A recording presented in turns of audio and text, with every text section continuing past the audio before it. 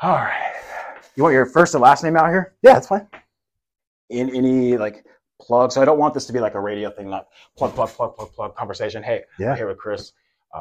He did something really cool. And let's just have a conversation. Let's just talk. And then the more stuff that we can naturally get out about why we're actually here rather than it being just, hey, this is what we're doing. This is what it is. Right. This is why we're here. Yeah. I wanted to have a conversation.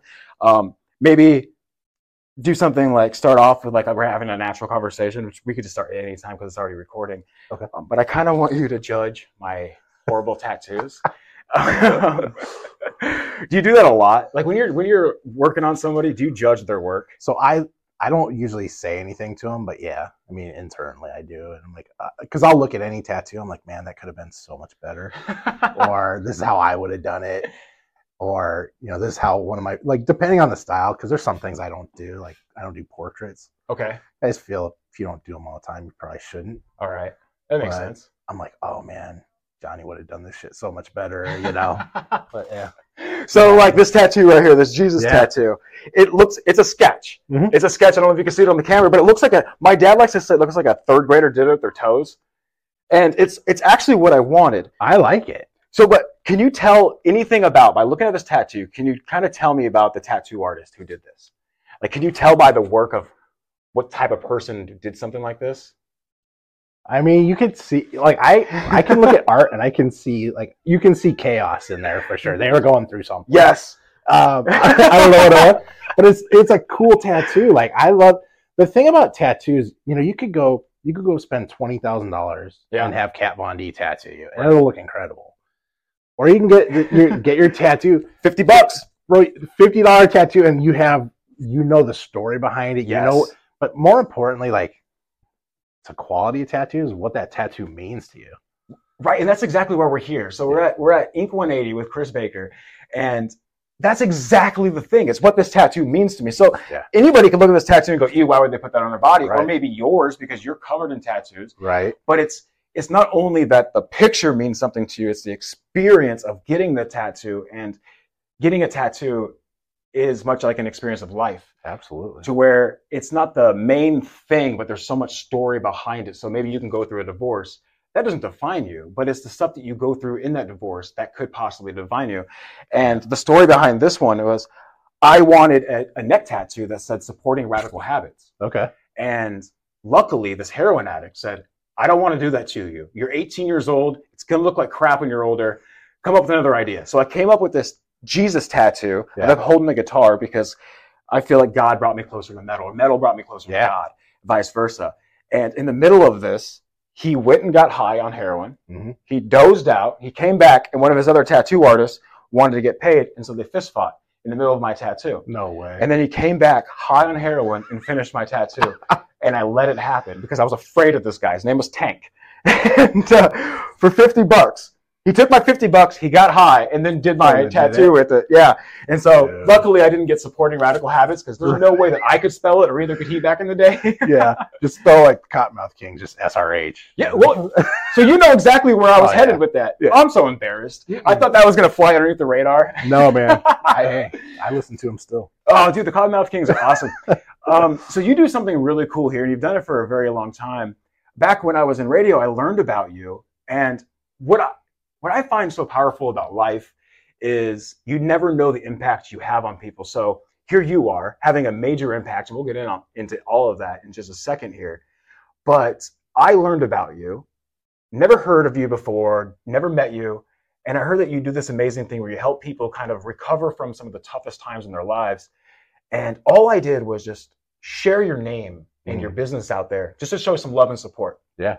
And what I just found out is you actually heard it. Yeah. And it wasn't like we connected or anything. No, it was a trip. I was driving my youngest daughter, Quinn, to school. She was at high school right here in Oswego High School. And we're listening to the show, and all of a sudden we're sitting there driving. I hear Ink 180. I kind of look at her. She looks at me, and we're like, what the hell is going on? Like, what a trip, It's like, it was so cool, to hear that people are hearing about what we're doing and appreciate it and get into it, or get inspired by it in any way. But the cool thing was the dozens of phone calls I got from people that needed help that day. and got them in here, took care, either removed or covered their tattoos Right. or whatever. It was super cool. And So let's kind of break down what you do and how all this got started. So you help people kind of, I want to say recover. Is that the right word? it's a part of it for sure. I mean, It's a big boy chair, man. Look at this. yeah, that's the Darth Vader chair. Damn, dude. So what we do, kind of in a nutshell, is we do free tattoo removals or free tattoo cover-ups for people coming out of gang life, going in a different direction, trying to move forward with their life. Sex trafficking survivors who are branded by their pimps or traffickers, which is like just a whole thing. Domestic violence survivors who might have a tattoo from that time period or even a scar from an injury they sustained, or self-harm survivors who have scars all over the place that we cover up with tattoos. So if somebody has scars on their arms, do they come with an idea, or do you look at kind of what they have and then you guys come up with a way to cover it up together? It's kind of a little bit of both, right? Sometimes they come in with no idea. Yeah. And I've had sex trafficking survivors, for example, come in here and they have their pimp's name on their arm.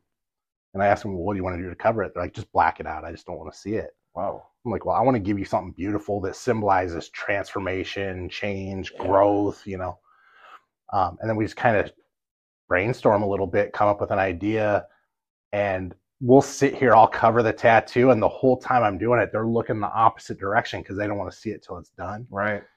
And man, the reaction when we finish, we wipe it all down, they look and they're not looking at that pimp's name that beat the hell out of them and forced them to do what they were doing.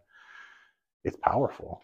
So it's with sex trafficking, that's how they make their mark, is the pimps put their name on their victims? We see a lot of different types of tattoos. So we certainly see, more than anything, we see pimps' names. Property of so-and-so kind of thing. What is it, gym t-shirt? Dude, it's ridiculous. Okay, so what are some of the pimp names, though? I've never met a pimp. They're usually like regular names. It's not like Jeff? Sugar Bear. It's not like Gale? Yeah, no. Dude, we've seen, in 11 years of doing this, we've seen so much just with the sex trafficking stuff, right? Yeah. So many different stories. We've heard so many different stories from these, women and men who were trafficked.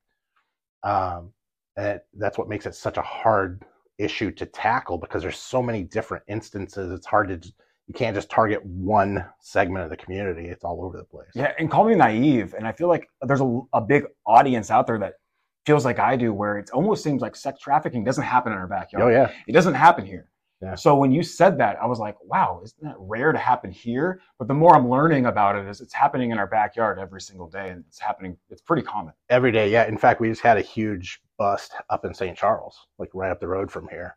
I think they arrested like 12 people. What? Yeah, they set up a brothel and underground thing. And this, what I was the same way, when we started the nonprofit, it was solely to help people coming out of gang life. Yeah. I gave an update at church one day, and a guy from Homeland Security happened to be there, invited me to come speak to their gang unit, and then he brought their sex trafficking team in to listen in. I had no idea. I was like, oh, that's an over there problem. Yeah. Not that makes it any less horrible. No, but we've all seen the movie Taken. Yeah. And that's what we assume. Right. Stuff happens over there in Paris. Yeah, and it does. Yeah. Southeast Asia, Europe. But then when you find out this is happening here in my backyard, like it triggers you to do something. Yeah. Is that what triggered you to start this nonprofit and to do this? Like, how does a guy like you, who's built like you look, no offense, man, you look like you can kill me with your fingers. Like, just hits me like a fly. And you're very kind, like you wouldn't hurt anybody. But how does somebody like you, who looks like you've been through a lot, and again, I'm judging a book by the cover, but that's what we do as human beings. Is I can tell by looking at you that you've been through something. You've experienced a lot in your life. So what brought you from, going through all the things that you've been through to now doing this nonprofit, helping people kind of begin a new life? I tell people my story all the time. I'll give you the abbreviated version because we could be here all day with that one. But I attempted to kill myself. I put a 9mm Glock up to the side of my head, pulled the trigger, and it clicked. Oh.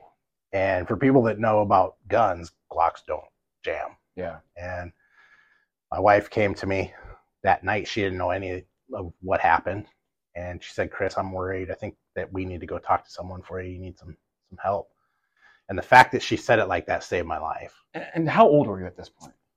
So this is, I was 37? 37 years old. And where were you located? I was here in Oswego. Okay. Yeah. And where are you originally from? South Central LA.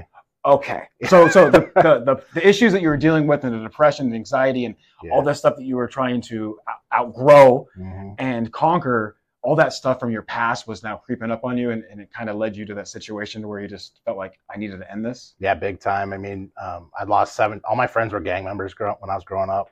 Yeah. I lost 17 of my friends, including my best friend, Dante, who he pled guilty to some crimes he committed, went and did his time. And when he was locked up, he found faith and got baptized in jail. And he got out and we threw a party. But the whole day he was telling us all about his new life and wanted to be done with the gangs. And we all kind of laughed it off. We're like, yeah, whatever. You'll be back to this, like next week. Well, we've seen it over the course of 15 years with him or whatever.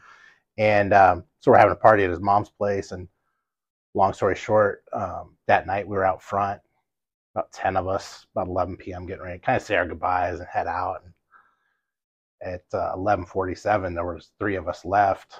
And silver Chevy Tahoe came creeping down the street, headlights cut out, passenger side rolled down, 12 gauge out the window. The 3 of you guys? Yeah, well, they called out his street name. They were after him. So they knew he just got out. Yeah.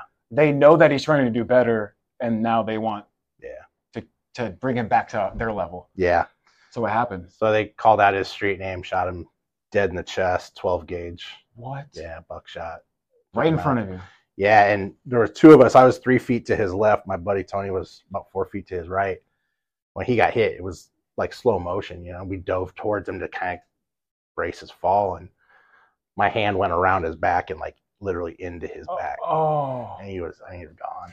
Was that a moment for you that made you realize I got to get out of here? I got to do something different? Yeah, my wife Lisa and I, we'd been talking about leaving LA because we have 3 kids and they were all born out there. You just played Operation with a real human. Yeah. Like, and nothing buzzed. Like, you felt his insides. Yeah. You were a puppeteer. I literally felt his last heartbeat.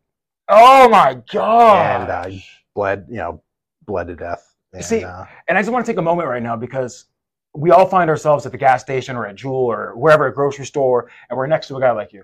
Yeah. And it's so easy for us to go, that's a big scary dude, without thinking that this guy is someone who's been through so much, and you're not a big scary guy, and you actually have experienced things that a lot of us have never experienced. And I hate to feel bad for myself, but I feel like my childhood wasn't the easiest. And sometimes I'm so like, oh, poor me. And then I hear stories like this where you had an option. Like, you could have been a gang member. Yeah. That could have made, you had 2 decisions to make at that moment right there, where your best friend who died right in your arms, right in front of you, you could either do what your community has taught you to do your whole life, get revenge, join the gang, go kill the people who just killed your best friend who was trying to do better in their life.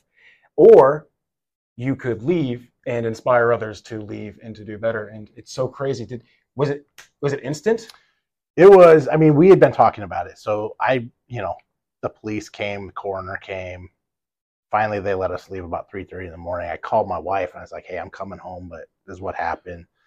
I don't want you to freak out." I was blood. I looked like the prom scene in Carrie. Oh, gosh. And she meets me at the front door with a trash bag and is like, "Are you sure you didn't get hit?" I'm like, "I don't think so." She's like, "Strip all that off, throw it in the trash bag. It's going on the trash anyway." Because it was buckshot. Yeah. So she's checking me out, and I didn't get hit that time. That time. Yeah, I have buckshot in my arm. If you feel it, you just said that so. Oh! Shouldn't we take that out? Probably. Okay, so this wasn't the first time that you've been near getting shot at or been shot at. Numerous times. And that was the thing, when I was going through this depression and anxiety that I had never gotten treated. Yeah. And I was like going through just a wicked case of survivor's guilt. Like, why am I here? Yes. Why am I here? Why do I deserve to be here? I'm not better than Dante was or any of the other guys. Like, why am I here? So Lisa says, let's go together and get help. And the fact of the way she put that, I was like, yeah, let's do that. So she involved herself in also getting help. It wasn't like you're a mess. I'm afraid of you. You're going to kill yourself or somebody. I think that's a really important thing to focus on, because a lot of times I feel like when I'm told to do something, even though I know I need to do it. Yeah. For instance, quit smoking cigarettes. Right. Every time my girlfriend Steph goes, "You need to quit smoking cigarettes." There's something inside of me eternally that wants to give her the finger. Right. It makes me want to smoke extra cigarettes. Right. But if Steph smoked and she goes, "Hey, together we need to quit this," That's a great approach. Big time. So she threw herself in the ring with you to go get help. 100%. And has, I mean, our whole life, with 30 years we've been married this April. But that's insane. I tell people all the time that woman has saved my life so many times because she's very much about, I'm going to walk alongside you in this. And I know it's scary and I know it's new and it's going to be okay. And I'm right here. But yeah. So what kind of help did you guys go get? Like, what were you going through that you needed help? Was it drugs? Was it? No, at that time, it was really just the depression, the anxiety, and not feeling like I was worth anything. And, So you're 36 years old. You're from South Central LA. Yeah. You're a badass mofo. For real, though, right? Like, street cred to the fullest. You've been through it all. You've seen it all. You're probably not afraid of anything because your life has been threatened numerous times. You've literally seen your best friends die right in front of you. Yeah. And I'm guessing therapy probably wasn't a conversation that you and the gangsters had on the stoop, right? Not whatsoever. I guess your therapy was probably the 40 ounce and 40 hanging out, smoking, kicking it. Yeah. So how'd you decide to go get help from there? And well, this was the funniest part of the whole thing because we did what everybody does. We put it on Facebook. Hey, we're looking for some counselors, who has some recommendations. And it was funny because the same woman, her name in this place kept coming up every time we would laugh, every time it would come up. Her name was Joan Guest, and the office is called the Samaritan Interfaith Counseling Center. Okay. And every time it would come up, I'm like, oh man, I'm not going there and having these people shove God down my throat and judge me. But after like the 7th or 8th person recommended her, I was like, she must be really good because they really went through some stuff and they're doing great. So we'll give it a shot. If we don't like her, we'll find somebody else, kind of thing. And we went in there. I'll never forget. It was a Saturday morning in the winter. I'm wearing shorts. I wear shorts all year round. I don't care. I'm not covering my Jesus tattoos or nothing for anybody, right? And we're sitting in the lobby filling out our paperwork, and Joan comes walking to the lobby to get us. Now, at the time, she was probably close to 60. She looked exactly like the church lady from Saturday Night Live. Like the tight perm, like the long dress, the long cuff, right? And I looked at Lisa. I'm like, oh, this woman is going to destroy me. And she didn't. She was amazing. Just a beautiful soul. It's like one of those people that it's like sitting down with your favorite aunt that you haven't seen in years and you're just having coffee, catching up, and it's real peaceful. And so the very first time you sat down into therapy, you probably felt like you were in the wrong place. Totally. You wanted help. Bro, remember those old school cat posters where the cat's like hanging on the brick wall? Oh, yeah. Just hanging in there? Yes. Yeah, she had all that shit up there. Oh, my gosh. I'm like, oh, man. This looked like a trip. Elementary school library? Totally. Okay. Totally. So you were like, man, I don't belong here. Yeah. I've been through a lot here. Now I'm with freaking Miss Daisy here. Right. And she was able to connect with you. Big time. Was it the fact that she, showed that she cared? Yeah. Was that what it was? So she just had a peace about her. Right. And I needed that. Like, I needed peace in the midst of my chaos. And it was instant connection. So we made an appointment for the following Saturday. I really started kind of working on things. And, Lisa was right there beside me the whole time. And I'm grabbing my hoodie to get ready to leave. And she goes, oh, Chris, hang on. I like to offer to pray for my clients before we go. And I'm like, here we go. Yeah, this is it. I knew it was too good to be true. Here's the timeshare to heaven. So go ahead, give it to me, lady. So I look at her and I'm like, if you think it's going to help at all, go right ahead. Just real smart ass. Like I thought I had all the answers and found out later I didn't. But she starts to pray and I encountered God that day and broke down, man. I was sobbing. I went to church the next day. 6 months later, I was on top of a mountain in Haiti helping my church build a school. Now, when you said you felt God, how did that happen? Was God already in your life at this moment before you met her? So I grew up, I always joked about when I was a kid that I had a drug problem because my mom drugged me to Catholic church every Sunday. Oh, and I hated it. All the time I'm looking at my watch, what time's kickoff? Let's go. And so, I didn't know God. I didn't know Jesus or anything like that. But it was what I needed. And so you just felt it. But when she prayed, and here's the way I describe it all the time is, I'm sitting there like this because you got to fold your hands, bow your head. Seen in the movies. Right. This is how you pray in the movies. Dude, my grandma always used to tell me, if you don't close your eyes during prayer, God doesn't pay attention. Okay. So I'm sitting there like this, and Joan's across the room from us praying. And I had this feeling. The only way I can describe the feeling that took place was like when you take a fleece blanket out of the dryer on a really cold day and it's warm and soft and it smells good.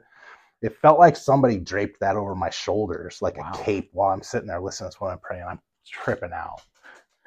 And I didn't hear a voice or nothing like that, but I had this idea kind of come into my mind, and then over and over like a slot machine wheel, you know, Yeah. and it was just follow me and this will be okay. I got you. I've been here the whole time. Bro, I started sobbing. Like they probably had to change the carpet out after we were done because I was a mess. And that was it. It was the minute, like I knew he was real. I knew he wanted to be in my life, and I knew that I needed him in that moment. And that sent me on this whole different trajectory. Wow. Yeah. Do you think that that relationship that you started building with God that day when you decided to go get help, so it was like God put you in line to go meet this woman? 100%. God placed all those people in your life that said, hey, this is the woman to go see. You went and saw this woman. You made the decision. At any moment, you could have backed out. We've all done it. I almost backed out of this interview. Yeah. You know, we talk ourselves out of things that we're not good enough for this, or maybe we don't deserve help. Right. I'm sure you felt that. Oh, man. Or I feel like a lot of times, you say survivor, I feel sometimes it's like success guilt. Yeah. Where I don't even have the success, but I come from a place to where if you have anything that you shouldn't have because no one else has it, you kind of feel guilt with it. And then, you know, sometimes family members can make you feel less than because you have something. And it's like, yo, bro, I make 40 grand a year. Yeah. Like I'm not rich, man. Yeah. You know, but it's perspective. And so do you think that like that was the day that when you felt that, like you said, that fleece blanket over your shoulders, that warmth and that comfort from God, that you now kind of became addicted to that feeling? That's why you went the next day, and then 6 months later you were in Haiti. 100%. And I tell people like this all the time, like, you know, I want everyone I come into contact with to know that feeling at some point in their lives, you know, whatever it is, because there's nothing better than that to me. That was the day like I knew God was real. I knew all of what I believed before was just noise. Yeah. And I just dove into it.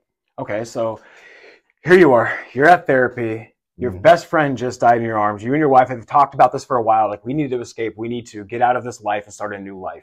At that point, what were you doing for a living? I was doing logistics work, which I hated.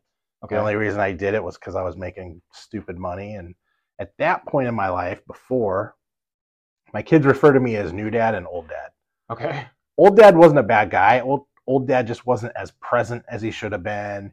What kept you from being present?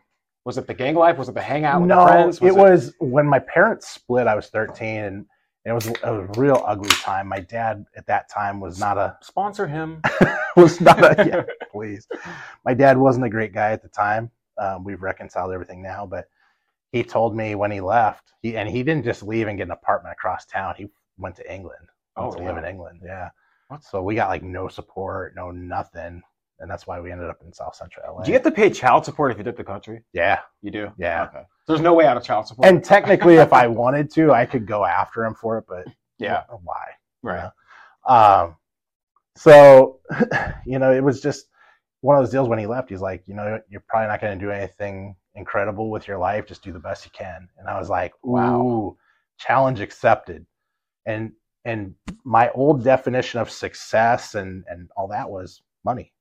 Right. How much money can I make? What video game can I go get my kid without even thinking about it? Or what car can I get or bike or whatever? It was all about stuff. I was trying to fill this huge void in my heart with stuff. Yeah. And man, I'll tell you what, I had years where I was doing tattooing.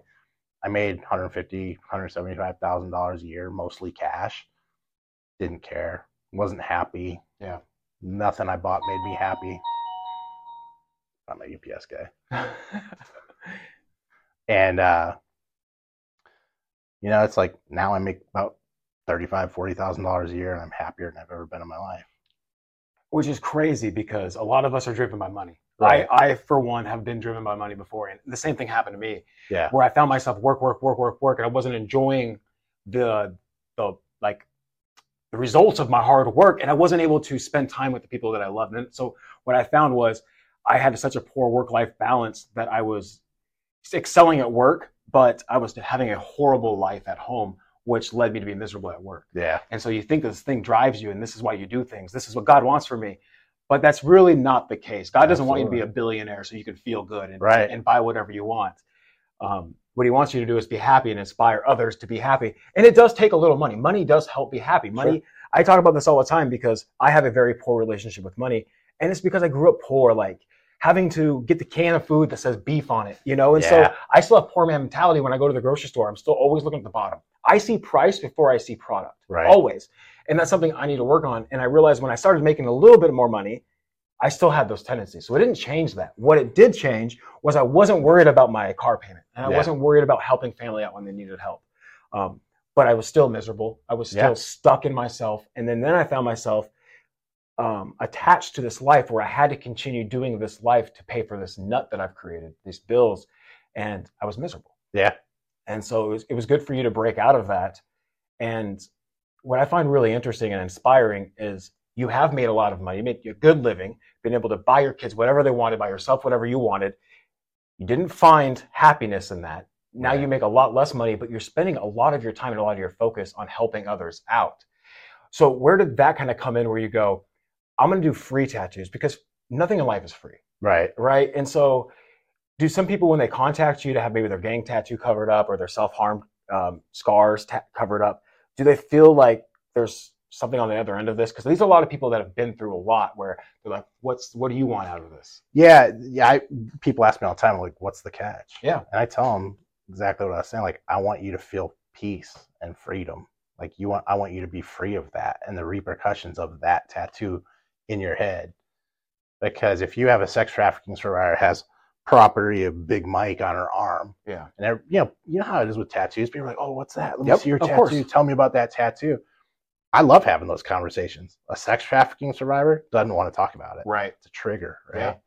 Yeah. Or a former gang member who he's been out of that life for 10 years. He's got 2 kids. He can't go to the pool with his kids and take his shirt off because he doesn't want to get checked. Right. But that's got to be weird for you sometimes because you have to be putting yourself in some awkward situations. Oh, for sure. Like, I'm sure you've covered up tattoos that are hate. And yes, you're helping someone get rid of their past and have a new future. But I mean, maybe it's a swastika. I'm sure you've seen some white pride stuff where, are they sharing their story? Are you asking questions? Yeah, when healing? Being a tattoo artist is kind of like being a bartender or a hairstylist. Like, you're like an amateur therapist. You know? And people, when they feel comfortable with you, especially they come into an environment like this, it's real chill and peaceful. They feel like, hey, I can tell this guy my story. And we do. The thing about Ink 180 is like any tattoo artist could do this, but are you willing enough to allow yourself to just be present for that person? Right. And let them talk it out. It's like therapy. You go to therapy, you talk. Yeah. Counselor does very little talking. You do all the talking. The more you're talking about like your life and stuff, it almost seems like you became this person that you've always needed. Yeah. Is that what you're trying to be now in life? Absolutely. You're trying to be the person that you always needed your entire life. Yeah. I for a long time, I needed somebody just to hear me out. I'll tell you, this is kind of a cool story, but I have 119 tattoos now, right? I love every single tattoo, so I don't want anybody to read anything into this. I started getting tattoos on my 18th birthday so people would leave me alone. Really? I've always been a big guy, like, 6'4", big guy. But it was like at that point in my life, anytime I cared about somebody, they either died, went to prison, or split. And I didn't want you to get to know me because I was setting myself up for more pain. Same. Yeah. Right? Yes. So I figured, and I always loved tattoos anyway. But I was like, if I get all these tattoos, people are going to like look at me and be like, ooh, I'm going to cross the street and keep going. Not because I was going to do anything to them. Right. But because I just don't want to let them in. Right. You've been hurt so many times. You didn't even want the opportunity to be hurt. Yeah. You wanted people a mile away to go, I'm not even going to get close to this guy. And that's what you wanted. You wanted to keep everybody a mile away. So how long in your life did you go with keeping everybody a mile away before you started letting people in? So I was about 40. So you're 18 when you got your first tattoo. Yeah. Now you said you had over 150 or something? 119 of them now, yeah. What was your first one? It's covered up now, but it was so stupid. It was in here. It was my own initials, dude. Like, who gets their own initials tattooed? Like, what am I going to forget who I am or what? Yeah. Well, everyone has a story on their first tattoo. I have this star on my elbow, and I didn't realize this was a Juggalo tattoo. Yeah. And when I got it done, I was so excited to get a tattoo. My dad always told me that only idiots and losers get tattoos. And my dad was an idiot and a loser without tattoos. And so I thought, that can't be true. Right. And I saw a buddy had this tattoo. and I was not original. I did not know who I was. I was 18 Right. years old. I drove my car to the tattoo shop, told him what I want. He said, "You don't want your first tattoo to be on your elbow. It hurts like a bitch." Yeah, it does. And I said, "Fuck you, do it."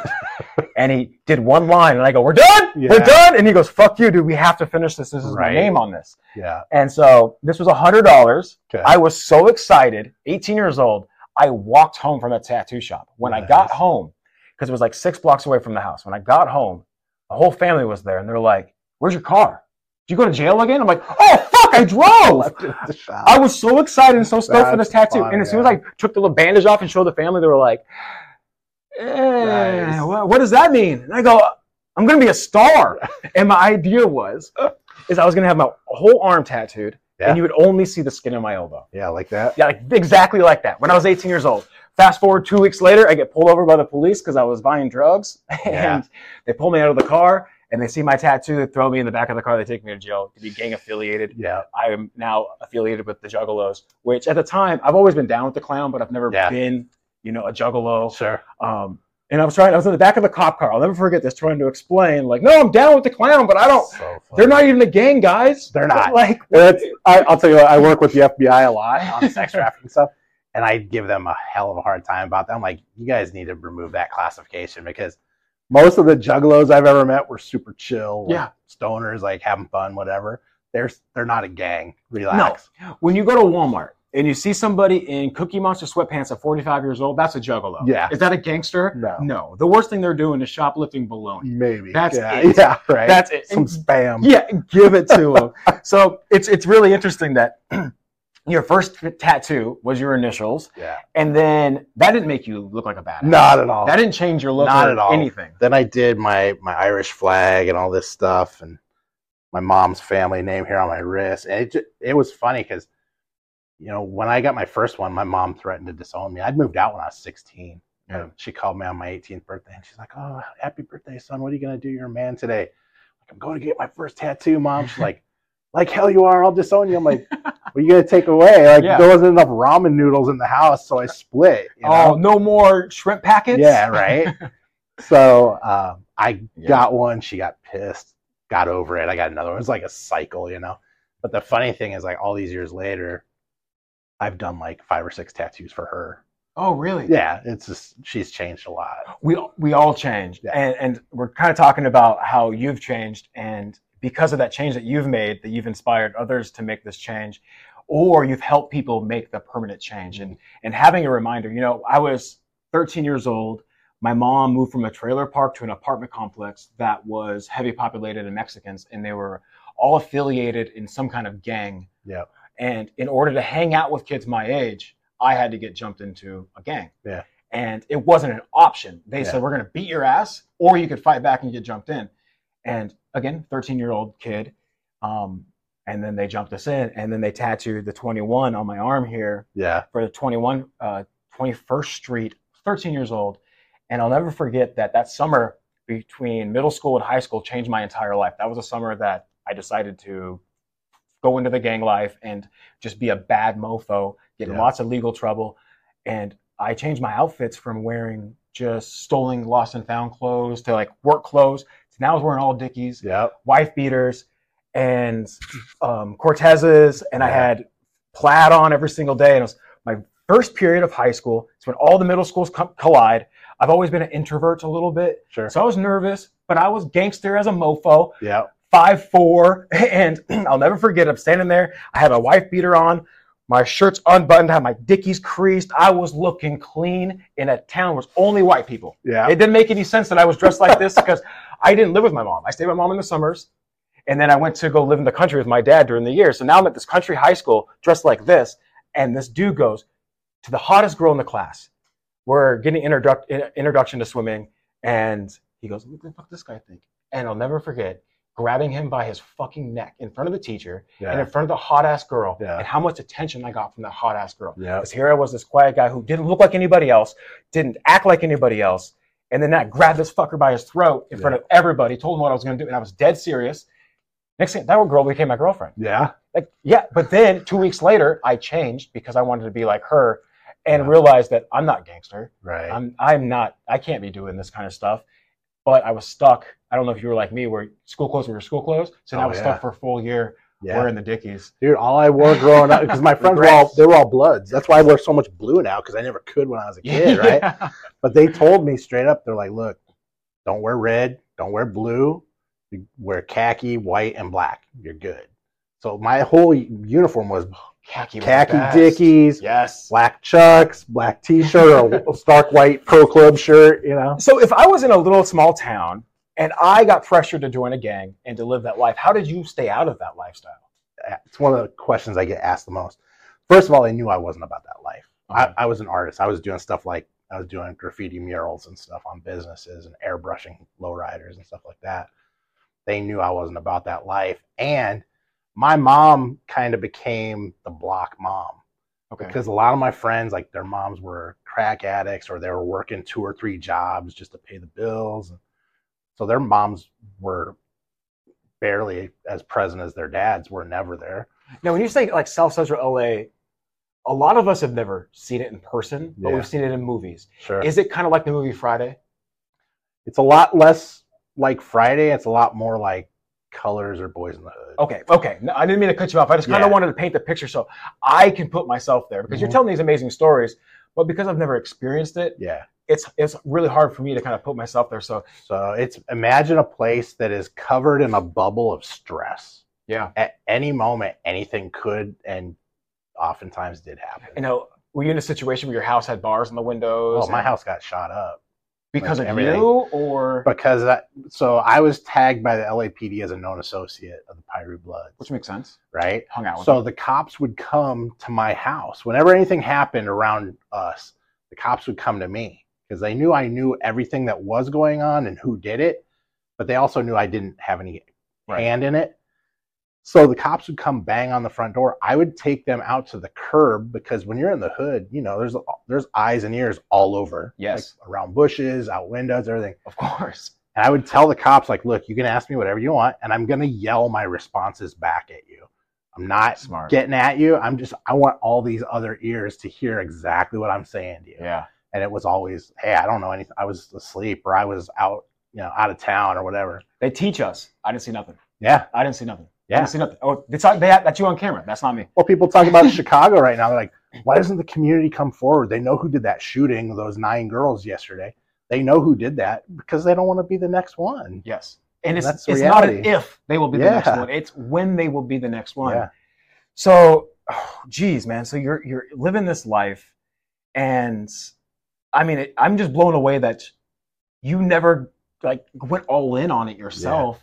You were smart enough and aware enough to still be yourself, because it's so hard in life to be yourself. You feel pressured. Like, I did have a chance. I did have a choice. I say a second ago that they were going to jump us or beat our asses. Mm-hmm. I had the option to run. Yeah. I had the option to tell my mom or tell my dad or call the cops but I didn't do that because I wanted to fit in. Yeah. So what about you never made you go, I'm going to fake the funk and be something I'm not just so I can fit in with these boys? Here was kind of the trade-off with these guys. I started doing tattoos when I was 15 on my mom's front porch with her sewing kit. So I was tattooing all my friends. Wow. And we would talk all the time. Like, man, I don't want any part of that shit. I'm not carrying guns around. Now, did I hide guns under my bed for friends? Absolutely, I did. Did I hide drugs for my friends under my bed? Absolutely, I did. But here's the thing that was interesting. My mom kind of taken that role as like surrogate mom to so many of these guys.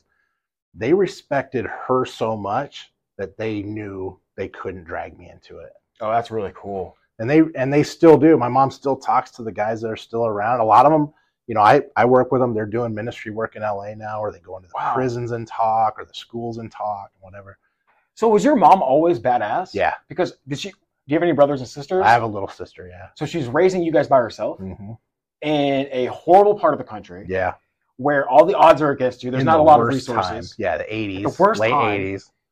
Why didn't she move? What brought her there? What was her attraction to that? Was it just affordable? It was all we could afford. Yeah, when my dad split, my dad was the breadwinner. My mom was a stay-at-home mom, and he took off, left us with nothing, and lost our house and the whole deal.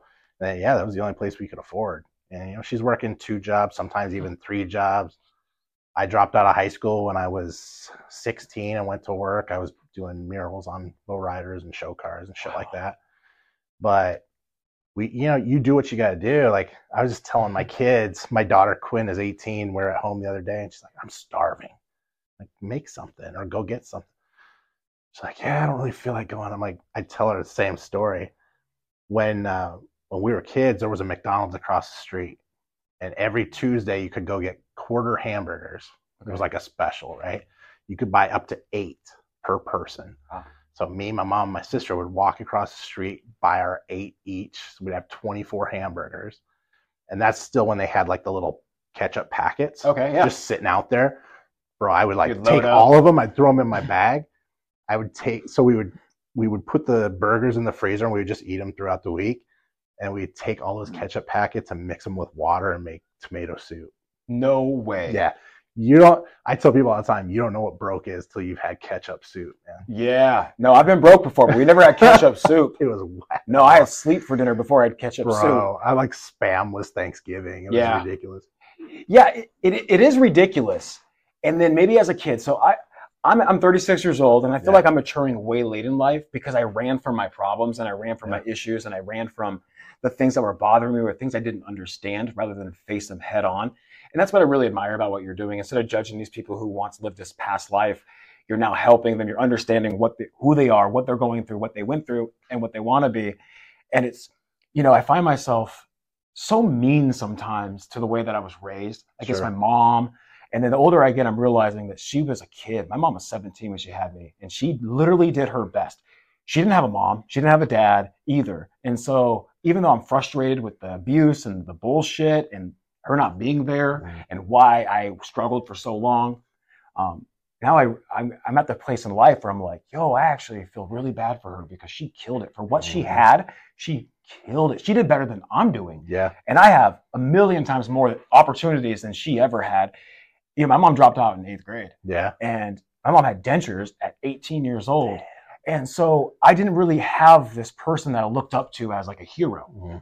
My mom was a drug addict and alcoholic. And so I saw her that way. And I always visioned her as this person who was never there for me. And the reason I have all this anger in me is because of you son of a bitch, or because of my dad, because of this. He's, put his hands on us, or just weird punishments, or holding food against us, or, just whatever the weird things is. It's so easy for us to hold resentment against the people who have done these things to us.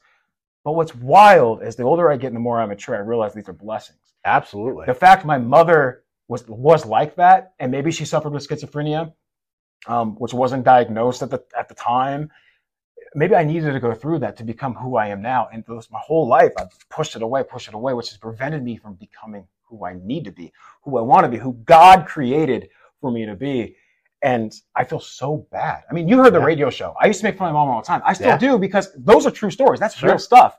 But now I have this in my heart, and I pray, and I pray to her all the time, is please know that I'm using your stories to bring people humor and to connect with people, because there's a lot of people that can connect with that.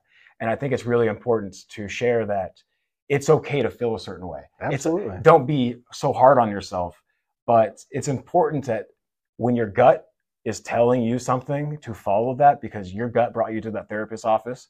Your heart brought you there. And we all have the excuses. Like, you could have walked out the door and you wouldn't be here today. Or maybe you would, but it would have took different steps to get you here. Oh, I have no doubt in my mind whatsoever that if I had not walked into that counselor's office, I would be dead. And think about all the stuff that you wouldn't have experienced or helped others experience. And I feel like that's kind of your purpose. Yeah. And again, I just met you, but I feel like we have very similar purposes of just helping people get through their stuff, which internally helps us get through our stuff. Yeah.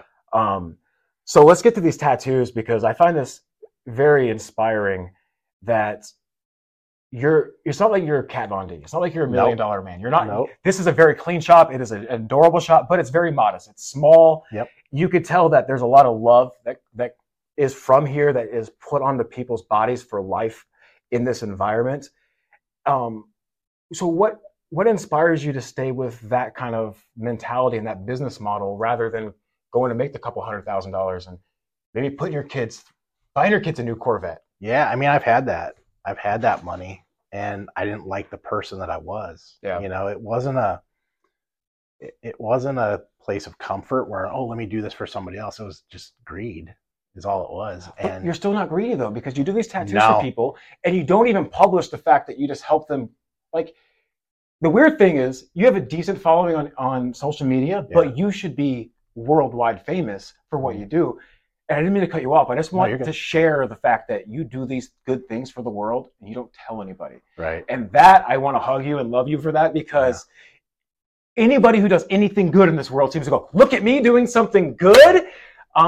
No, man, you just put your art out there, you put your love out there, you put your work out there, and just let the world happen. Mm-hmm. And over time, some good things have happened to you because of For it. sure. But I sometimes get frustrated. I'm like, yo, Yeah.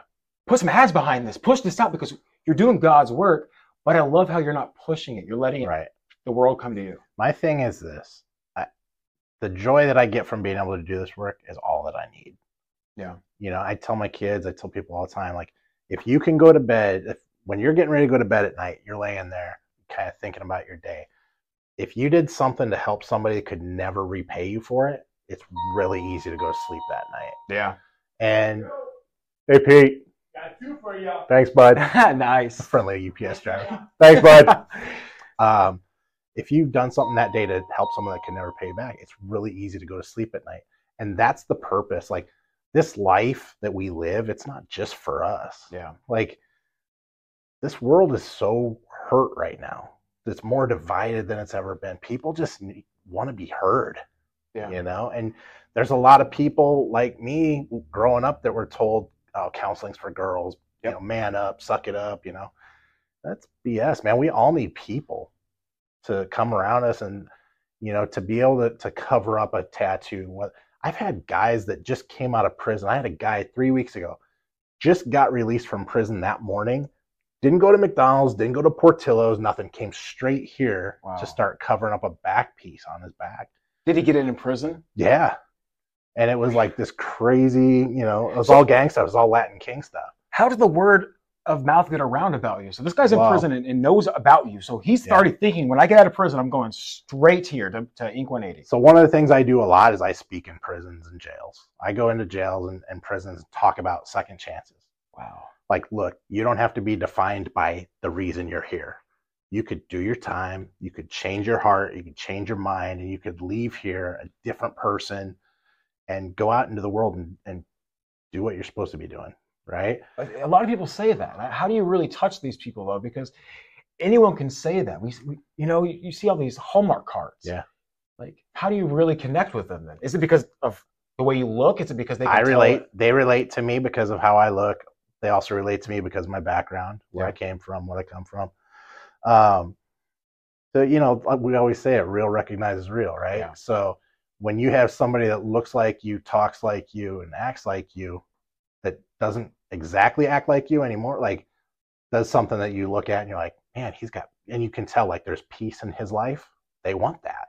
It's so crazy you say it. I get clowned on for being a Machine Gun Kelly fan. Right. But in one of his songs, he has a lyric that says, how am I supposed to know that I can make it if no one that looks like me made it? Yeah. And so that's exactly what you're doing, is you're Yeah. showing these people like, hey, I'm just like you. I'm no different. We grew up probably the same way. Yeah. We have the same stuff, the same tattoos, the same things that could be holding us back from life. Absolutely. And I'm here to share that's not the case. Doesn't have to. There's an You don't have to. opportunity. Just because you're here now doesn't mean you have to stay here or stay on this path that brought you here. So that's a really good point, because it's so easy to get stuck in this hole that you've dug yourself in life and think that there's no way out. Right. This is where I am. You like that moment you talked about with having the Glock in your mouth. I've Yeah. had my personal moments where I go, this is the lowest it's ever going to get. I don't even want it to be any better, because I'm Yeah. kind of loving the fact that it's so miserable. Mhm. And I'm romancing the fact that I'm depressed. Yep. And it's so interesting that not everybody has the opportunity or the eye-opening experience to break them out of that. And I'm blessed to have it. You're blessed to have it. So since we're two freaking people that maybe not look like we suffer with crap, right? Mhm. Because unfortunately, the world judges book by the covers. I do it myself. Sure. We But all do. you see, It's human nature. right? I do stand-up comedy, and I do a lot of urban rooms, and I have a white face. People, you can't tell by looking at me that I grew up in a black family, right? I have mixed sisters and black Yeah. cousins. But when I open my mouth and start sharing these, these stories, people feel like, oh my gosh, I didn't realize that I can relate to that from you. And I just think that there's so much to that. And I love that you're breaking the cover off of these people's lives. And all there is now is the novel about them. Yeah. But if you break it down, look at that moment where everything became real to you and you knew what life could be. That usually happened because of one person who didn't owe you shit, cared enough to be present for you. Right? Yeah. And when I start working on this former inmate's back, covering all this stuff up for him, and he goes and looks in the mirror and breaks down sobbing because he don't have to look at that anymore. Right.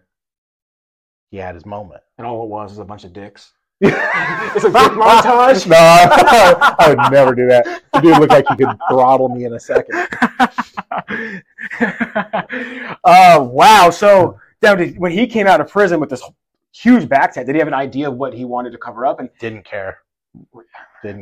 So what do you do? I mean, here you are, you're faced with this. You're seeing this guy's past on his back. Yeah. Now, kind of what you add to him is going to be his future. So you kind of broke it down earlier, but you started having a conversation about what are you thinking? Yep. But like, how do you even start that from your mentality? You're looking at this piece, this 100% gang affiliated piece. Yeah. And you're going, here's exactly how it happened. I asked him, I go, what brings you peace? What ideas, what thoughts bring you peace in your life? And he said, nature. The last thing I thought this dude was going to say, right? He goes, nature. He goes, I remember, I knew I was going to prison and I went camping with my lady and we went to the mountains. And he was telling me this story about how they were walking. And I'm like, geez, like telling me about this stream that was coming down this mountain. And I'm like, okay, all right. Like I'm seeing it. As he's telling me, I'm seeing this picture in his mind, right? Yeah.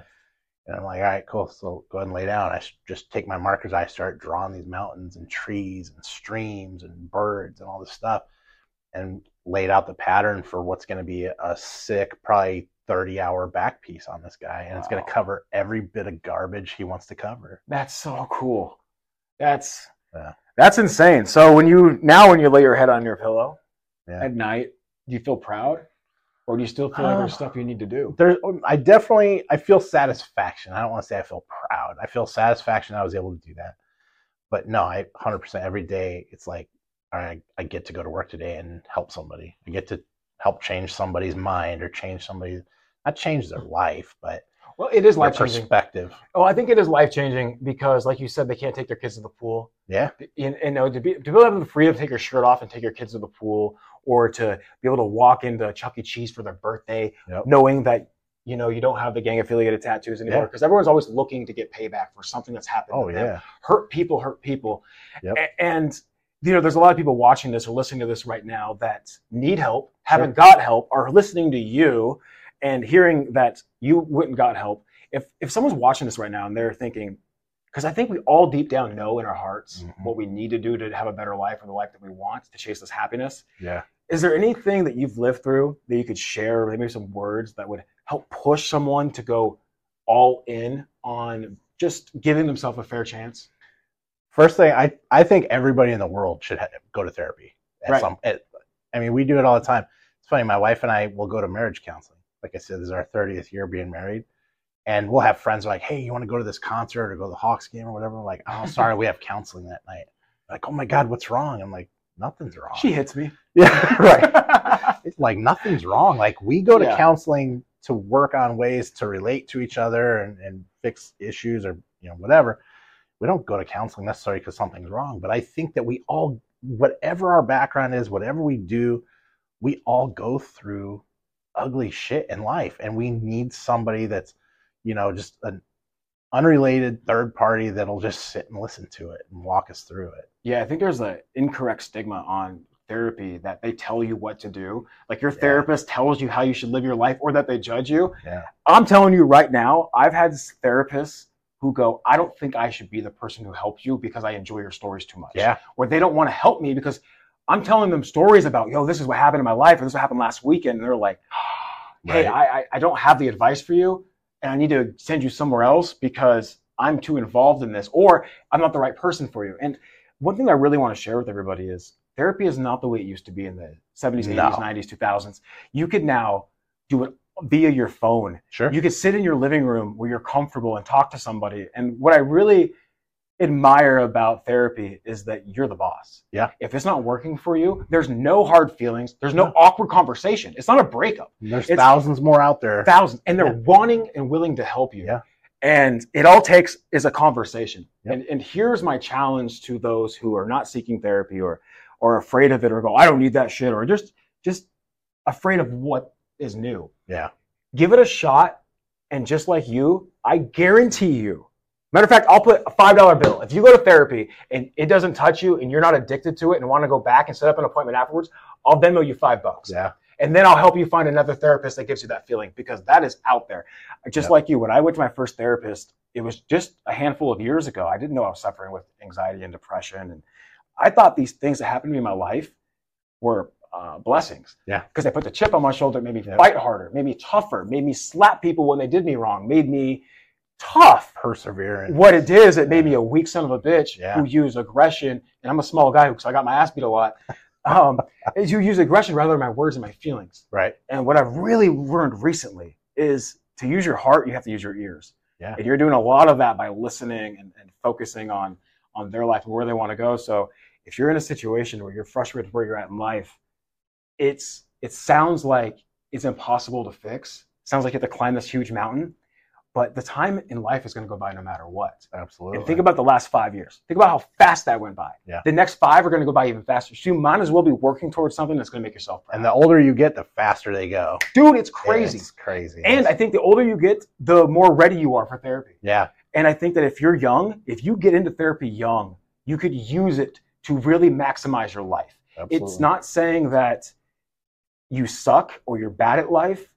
You mentioned how it's always important to have someone to talk to. Now, your friends, when you talk to your friends, they give you advice. They tell you what they would do. Right. They tell you their personal experiences.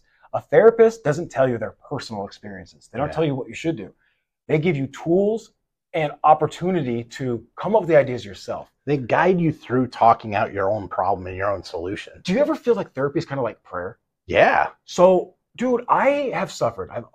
I've suffered my relationship with God, and sometimes I feel like He doesn't talk to me. Yeah. And then, dude, check this out. Then I'll be praying, and I'll be praying about something, and then the answers will come to me. And instead of realizing that that's God talking to me and then like literally having a conversation with me, helping me out, I'm frustrated. Like, well, when's my life going to change? Here's what I've always found.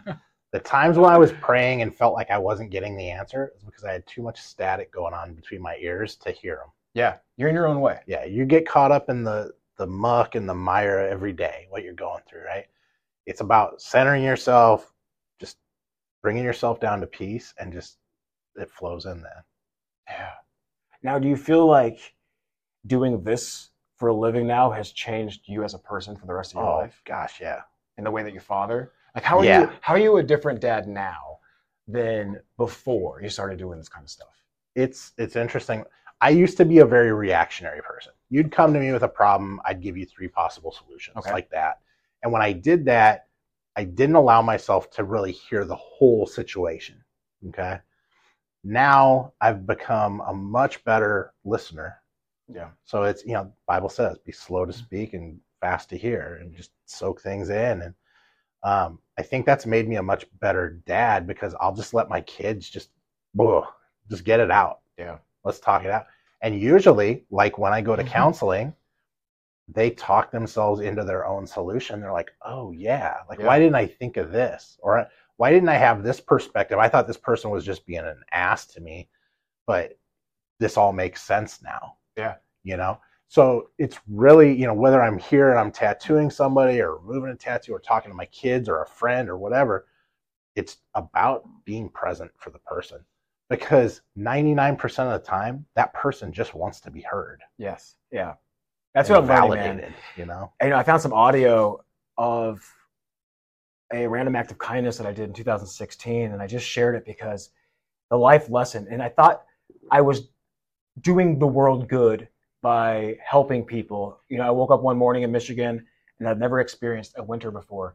I'm from the Seattle area. Yeah. And I woke up, and my dog wouldn't go outside.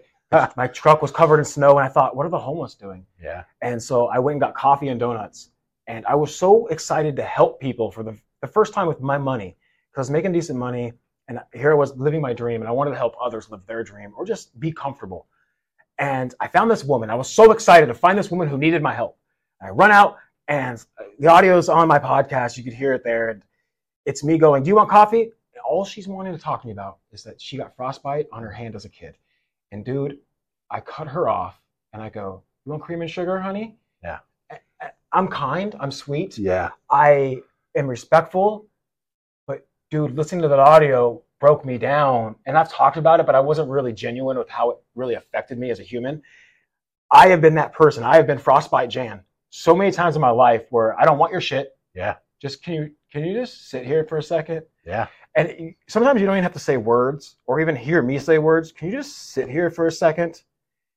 We are so alone in this world sometimes that you never really realize what your presence in your ears could do for someone's life, not just that day, but for their life. And again, I thought I was using my money to buy them things that would make them comfortable. See, that's old dad. Yeah. New dad will sit there and listen to you for whatever time period it is. Because you're right. Human nature is we see a problem, we want to fix a problem. Yes. And to a lot of us, and I've done this many, many times for many years, is money. Let me throw money at a problem. Yeah. But that's not really going to bring peace to either of you. Right. Right? Yeah. Because she just wanted to be heard and you just wanted to help her, but you didn't know necessarily how to best do that. So you did what you thought was best. Right. But you learned something from it. So it's not, not a bad thing. You know? It's not a bad thing at all. I think it's a really beautiful thing. But I wouldn't have learned those lessons if I didn't go out there and do something. And I think the biggest thing that has come from this conversation is follow your heart.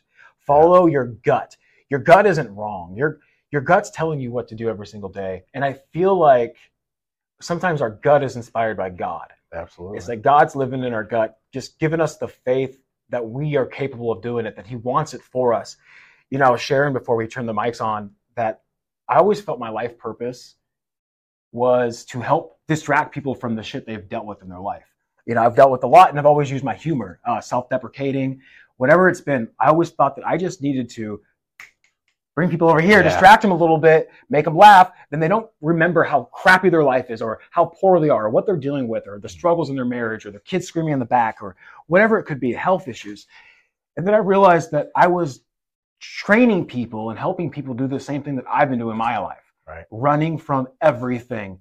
And then when you run from stuff, eventually it catches up with you. And now I'm faced with a mountain. And so now I've prayed a ton about my purpose. It's like, I don't think my purpose is to make people laugh and distract them from their crap. I think it is to connect with them, whether it's through humor or personal experiences, and help them get through it. Humor helps us get through anything. Yeah. And so, you know, I'm at a point in my life that you were at many, many years ago where things are starting to click in the right direction. And it's weird because I'm almost following your footsteps with this, where it's a lot less money. But it's so much more fulfilling. I sleep at night for the first time in my entire life. Yeah. I'm not constantly trying to find some kind of substance to make up for the fact that I'm living uncomfortable. I now have peace and I'm finding ways to get out of my way, my own way. And many times in life, like some of your clients where they're in their own way by putting these things on their bodies or, it's really important to talk about that you're not who you once were. Those decisions that you made in the past don't determine who you are in the future. And, both of us suffered with mental health issues and suicidal thoughts. And I want to talk about people who self-harm for a second, because we have all been in a situation where we've seen someone who self-harmed. We've seen their scars. And I'm going to be dead ass. I have always been attracted to women with self-harm scars. Yeah. To me, they say they came from the trailer park and normally they're crazy in bed and I'm going to have an awesome experience, right?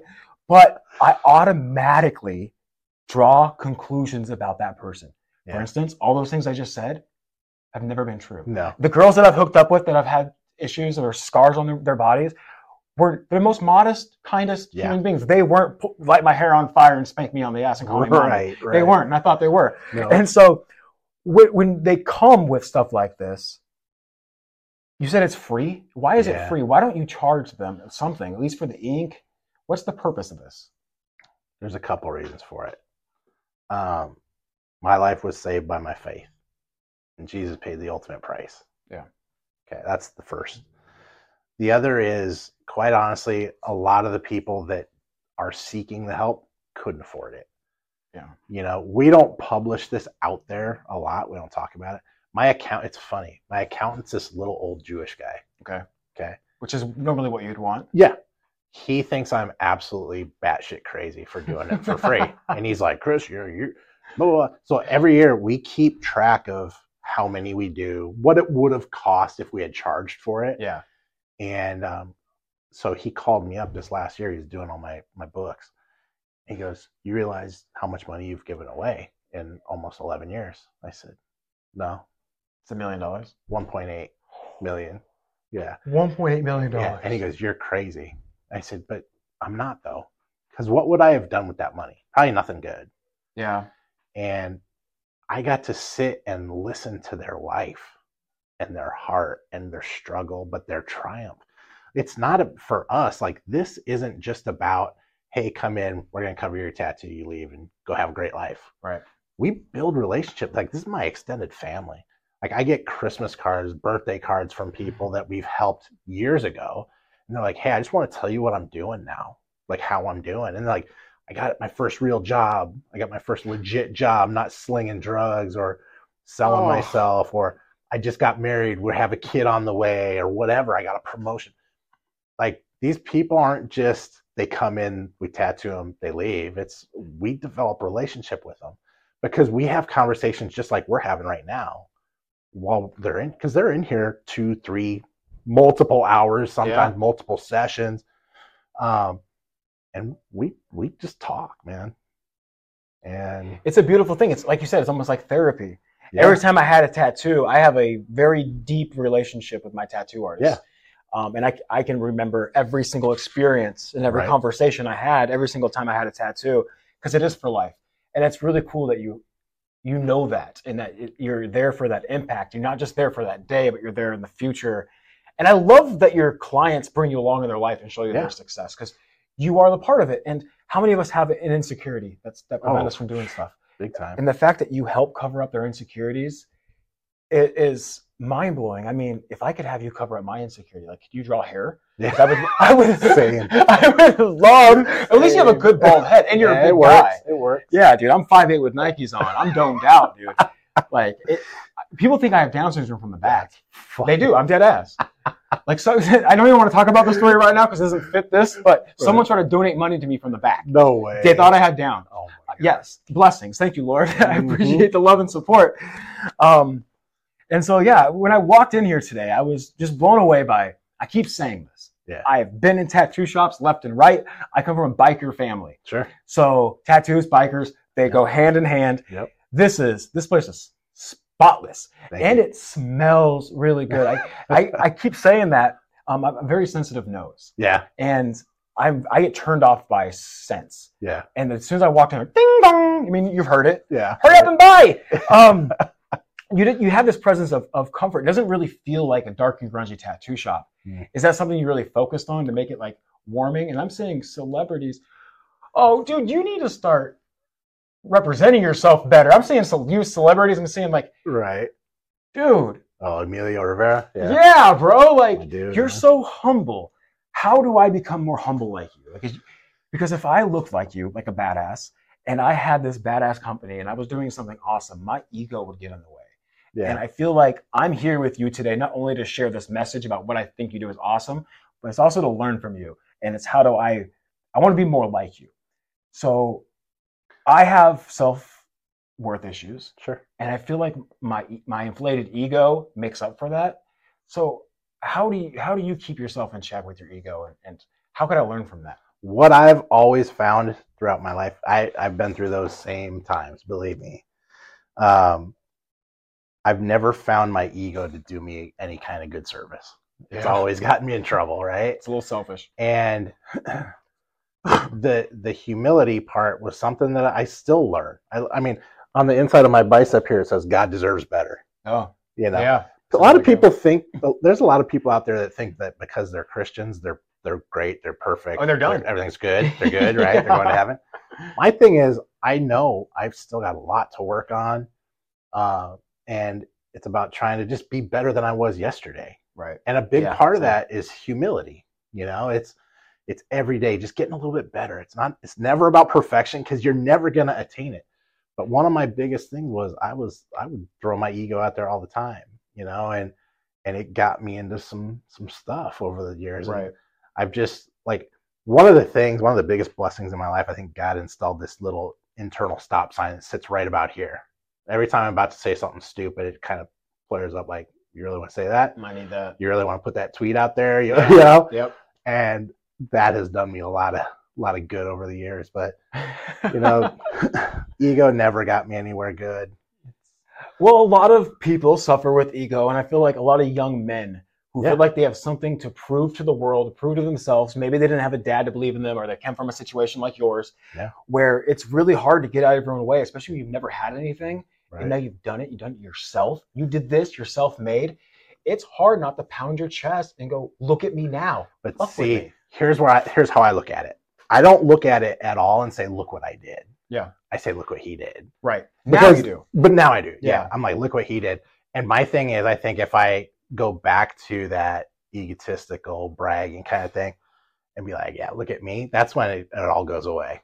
Yep. It all falls apart. Because, and believe me, there have been times where I've kind of strayed away from what God's wanted me to do and kind of some old stuff. I'm like, but you get that realization real quick, like, all right, I'm going down a bad way. Let's back up from that and go back down this road.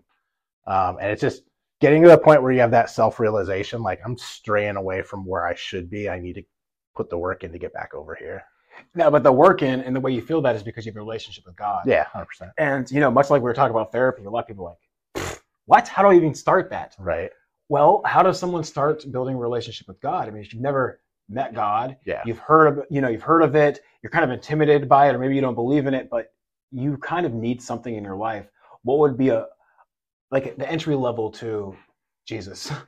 It's hard, man. It's different for everybody, right? Like for me, I was in that counselor's office, in Joan's office, and I was like, I'm going to go to church tomorrow. And I had to find a church that was going to accept all of this. What made you want to go to church the next day? Because that peace that I felt when she prayed for me. So now you felt like, oh my gosh, God can give me this peace. Now were you almost like addicted to that peace? Yes, 100%. Okay. I was like, I need more, hit me, right? And I needed that bad. And I still do. Like, I love it. Nothing in my life has ever given me the rush that my relationship with Jesus has. Because I know that at the end of the day, he only has good in mind for me. Right. Yeah. But how do you believe in that if you've struggled your entire life? Because your dad left you, dude. Sure. Like, you've had a rough life, man. You literally saw your best friend die in your arms. You've seen it all. Why would God put you through this, though? And a lot of people watching this who have not had the chance to have a relationship with God yet could feel that way. Yeah. If God loves me, why did God do this? Why does God hurt kids? Why does this happen? Absolutely. So here's how I respond to that, because I get that question a lot. How do you do? Like, if God's so great, why did I spend 20 years in prison? Why did my friend die? Why did my brother die? Why did my mom have cancer? Yeah. Here's my answer to that. God is amazing, but Satan's working overtime too, right? Mm-hmm. So, and people are like, well, if God really loves me, why doesn't he take me out of this situation? God doesn't necessarily take you out of a bad situation. Sometimes he guides you through that shit. Yeah. You need to be there. What we want in our heart is just to be out of that situation. Right. Right. And sometimes we have to get guided through it. Sometimes you have to walk down the dark alley with somebody that's going to be there to protect you, but you don't necessarily see it. Right. Yeah. And sometimes it's hard for people to believe in something you don't see. Yeah. And I think your relationship with God is just like any other relationship. I mean, if you don't know God and you've never had a relationship with God, it's no different than going to a brand new convenience store in a new neighborhood you just moved into. Right. Let's say you smoke cigarettes. You're going to go to that convenience store every single day. You're eventually going to build a relationship with the people or the family who work there. Yeah. God is no different. It takes that ding dong, walking into Ink 180 for the very first time and just saying hi. Right. And every relationship is based off of stuff like that. And I think it is intimidating for people because God is a very powerful powerful, I want to say person, but powerful spirit or, right. A guiding light. And it can seem intimidating. It's almost like walking into a room with famous people. Yeah. It's like, he's not going to like me. I don't belong here. Right. So what would be an open way, to kind of start this relationship with God? It just takes that first step. I still, like, for example, this Sunday I'm speaking at a church in Valparaiso, Indiana. I'll walk in there with like Dickies shorts on and a short sleeve button up shirt, tattoos everywhere, my sunglasses on, and I'll walk in there to speak. Those people won't know I'm there to speak. And every time this happens, I walk in, I get there early, and I'll see women like clutch their purse real tight, or they'll walk way around where I'm at. And I don't get mad about it. I understand. I'm not something they're familiar with. I'm totally foreign to them, right? And you did this. I did this to me. And you actually, that for was a the reason, purpose and of that was why I did it, right? So you can't be mad at that now. I'm not. I'm never mad at it. I understand it. It's a very interesting case study in social studies, right? Yeah. But then they'll come up to me after church and they'll be like, "Oh my God, I'm so sorry I judged you." I'm like, I get it. Like, it's all good. Like, I just wanted to show you, but talk about what we do, of course, but show you, like, people that look like me aren't always what we appear to be. Right. Scary or whatever. Sometimes there's a reason why you look like that. Right. It's because you're scared. Absolutely. Yeah. But I tell people this all the time. I still go into churches sometimes. I feel judged. And I hear people talking kind of behind the scenes about different topics or whatever. Politics, of course, gets talked about in the church all the time, which I can't freaking stand. I think we've politicized our faith, and that's horrible, right? But my thing, I've had people come in here for just regular business, regular tattoos, right? And they've told me, like, I almost didn't come here. Like, I love your work. You do great work, but I wasn't going to come here and get preached at for 2 hours. I'm like, oh my gosh, did I do that? And like, no, that's why I'm telling you, like, you didn't do that at all. But they say that, like, I can tell how much you love Jesus by how you treated me. Oh, that's great. And to me, that's the greatest compliment as a Christian you can receive. Right. I'm not going to stand on a soapbox outside Union Station with a megaphone telling people that they need to repent or they're going to go to hell. My thing is, I want you to feel the peace that I have in my heart because I love Jesus. But it's never going to be about preaching to anybody.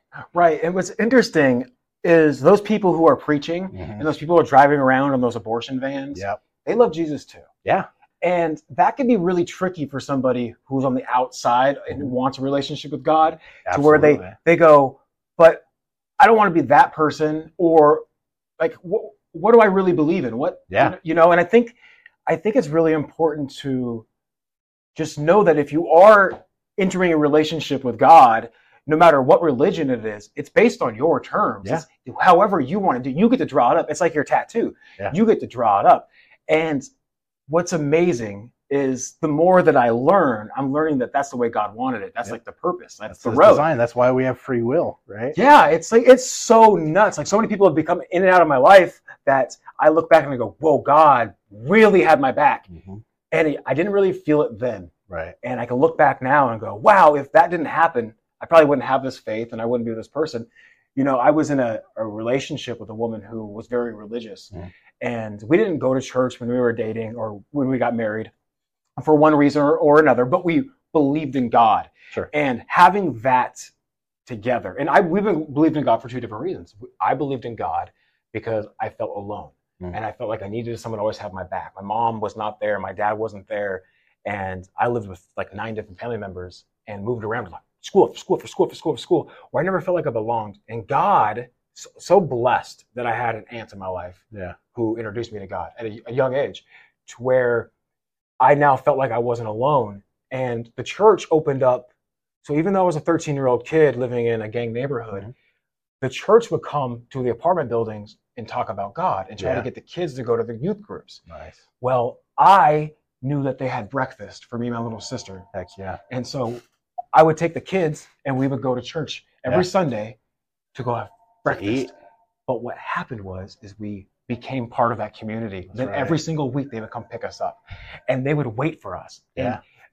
I've never met these people before. Now they love us. Yeah. And I love them and they're taking care of us. And they're treating me better than my mom's ever treated us. Right. And then my mom gets jealous. Yeah. Because she can't give that to us. Remember I was talking about the success jealousy, that sometimes you have survivor's guilt, or there's success guilt too. Oh, sure. My mom was like, you're not allowed to go back there.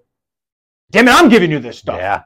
You eat the Cheerios. Yeah. Don't go over there and eat their waffles. Right. And we would sneak she was doing her thing, we would sneak and go do it. And I'm so happy that we did that because even though it started with selfish, it started with they feed us, let's go there. Yeah. It ended up being a way that I met God, the way that my siblings met God. And because of that moment, I now wear this bracelet, WWJD bracelet. I have tattoos, and I have a relationship that I continue to work on with God every single day. Hey, started with food. Jesus fed 5,000 people. Wow. It's like a lot of, that's how we are. Like I feel like we get in our own ways from seeing these things. Absolutely. Like God is so good and it's so beautiful. Like this, me being here right now. This is not because I was looking for people doing good in the world. Right. You didn't reach out to me looking for ways to get what you do publicized. It just like the first time I talked about you, it came across my timeline or I saw someone talk about it. It touched me. I feel like I've always had the purpose of using my platform for good. Dude, literally, it was a throwaway.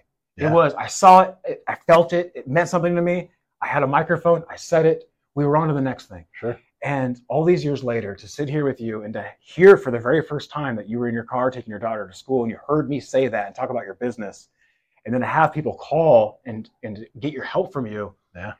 God's been working this entire time. It's weird how he connected us. Oh yeah. And now how we're both going to change from the future because of this interaction. Absolutely. I mean, I tell people all the time, like, I used to use the word coincidence all the time. There's no such thing as a coincidence, in my opinion. I think God connects dots, puts people in your place or in your way, in your path to do greater things. And, I can do, we just hit a huge milestone back in June. We did our 10,000th free cover up. Jeez. And I was sitting back one night, the night that it happened, and when we hit it, and just kind of reflecting on it. I was like, man, like, I'm so thankful, like, God brought all those people so I could get to meet them. 10,000. 10,000 in almost 11 years, yeah. And I'm guessing you probably remember every single one. I do. And I'll see them. I'll be out. I'll be in the city, or I'll be in Indiana, Milwaukee, whatever, and somebody will be like, Chris. I turn around, it's a guy that I did a cover up for, removed his teardrops like 4 or 5 years ago. Wow. And we just hang out and talk and catch up for a few minutes, and they tell me what they're doing. And have you ever had anybody have a gang-related tattoo covered up that they've come back to you to go, I want it back? No. So once they're out of that life, you see a really big success rate, a good success rate of them never going back? Absolutely.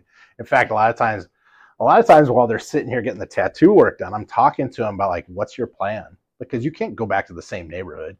You're done. Yeah. And they tell me their plan, right? And we have other organizations that we work with that can help them in different parts of the country. Wow. If you want to move, whatever. I had a guy that one of the very first, when we started doing the gang stuff in 2011, it was all grassroots, just like, we're just doing this. This is what we do.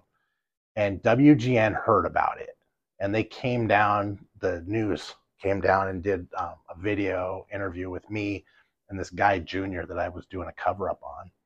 This dude was a former Latin King. He left the gang. His own old gang came after him.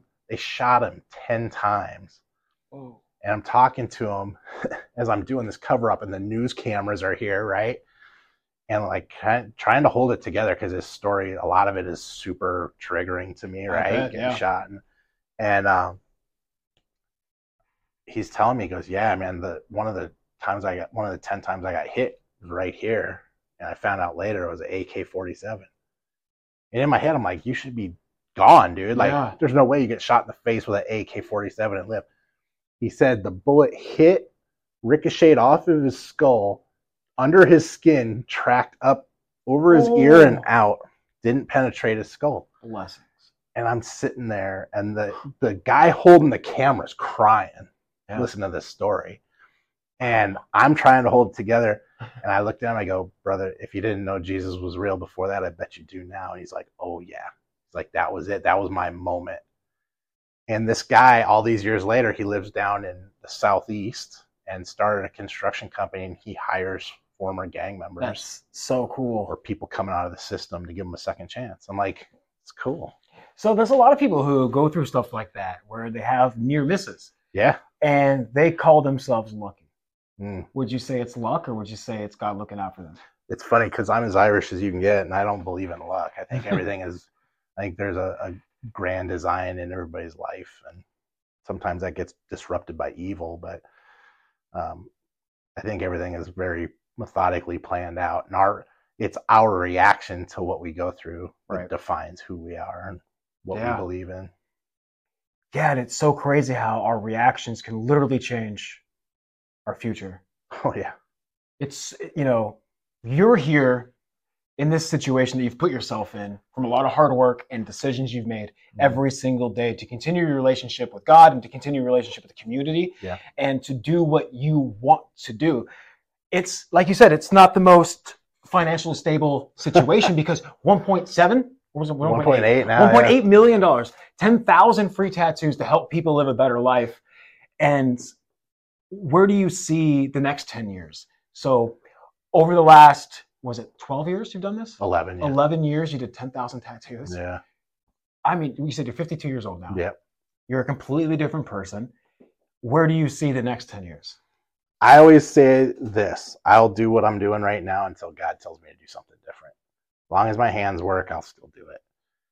As long as I can afford it, I'll show you right now. This is the hard part of doing this work. Okay, so we're able to do this work because people donate. Yes.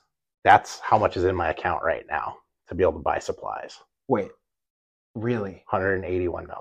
That's to your name? Yeah. That's to your name. So this is pure freaking... Wait a minute. So hold up. Let's break this down. Thank you for sharing that. That's very vulnerable. Doesn't that add pressure to you? Like, don't you feel that?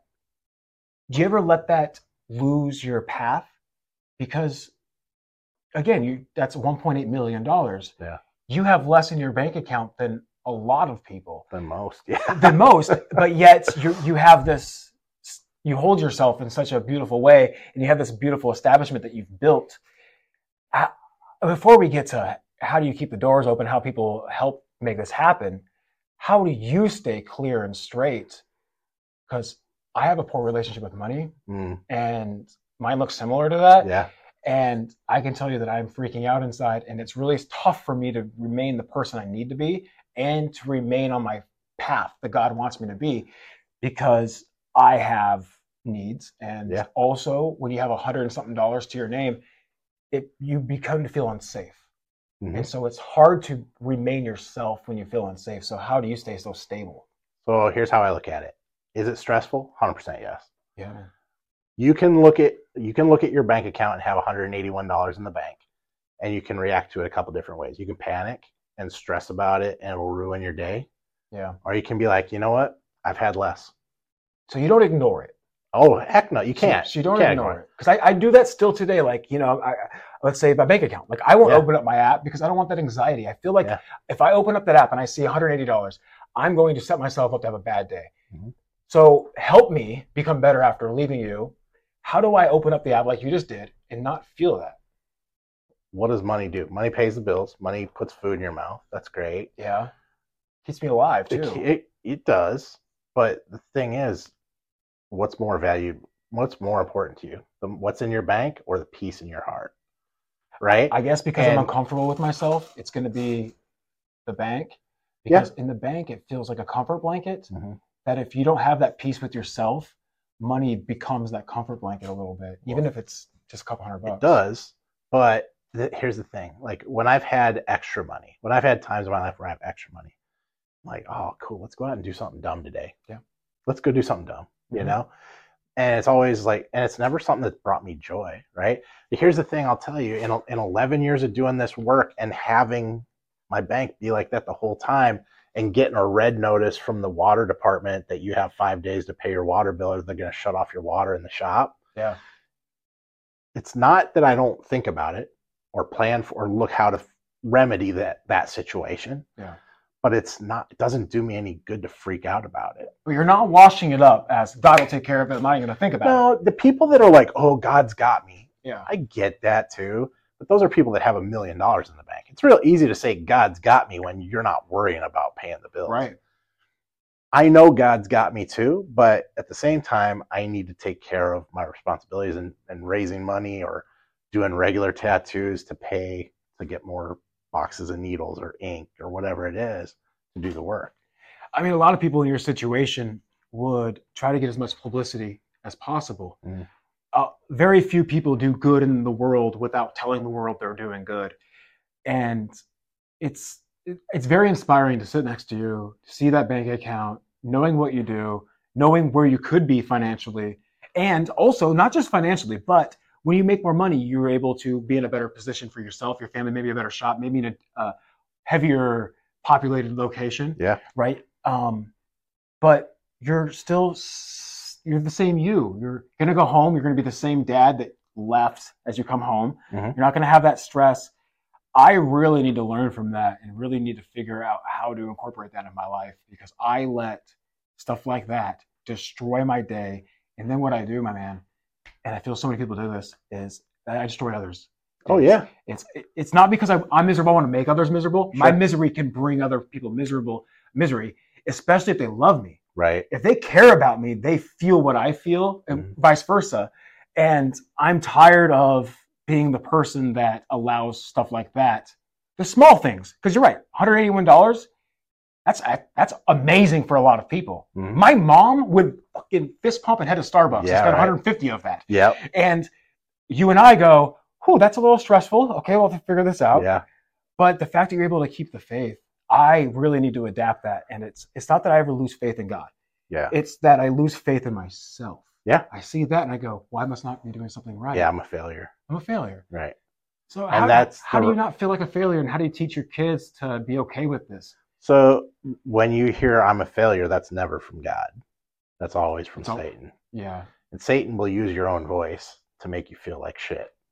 Okay. And he does it all the time. Yeah. Right? Yeah. I'll tell you a quick story. So I'm going to give you a copy of this documentary. We did a documentary 6-7 years ago. A Christian company produced it. They did a good job. They won a bunch of Emmys, whatever. But what they did behind my back that I didn't know was they were shopping it out to Hollywood as a potential series, like a reality series. Okay. Right? They come to me one day and they're like, "Hey, we've done this. We've talked to all these networks in LA. There's all kinds of interest." That's like the height of the tattoo show era, yeah, right? Kat Von D show was out there. Big time. Ink, whatever it was called, Miami Ink. Miami Ink, all that. Yeah. And so they said, "Hey, we have 8 networks that want to meet in LA. They'll fly us out there, the whole deal." I'm like, "Cool, free trip home." Yeah, I'm in. So I take these guys, we fly, there's 4 of us. We fly to LA, get the rental car, and I'm driving because I'm the only one that knows LA. And I take them to the cemetery. I'm like, "Why are we here?" I'm like, "I got to say hi to some friends." I took them around to the graves of all my friends, right?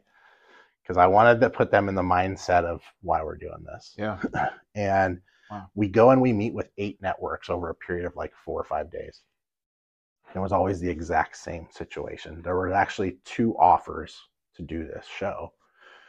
And it was us in this big, beautiful boardroom with these older Jewish executives. Yep. Right? And they had the sizzle reel. They showed the reel.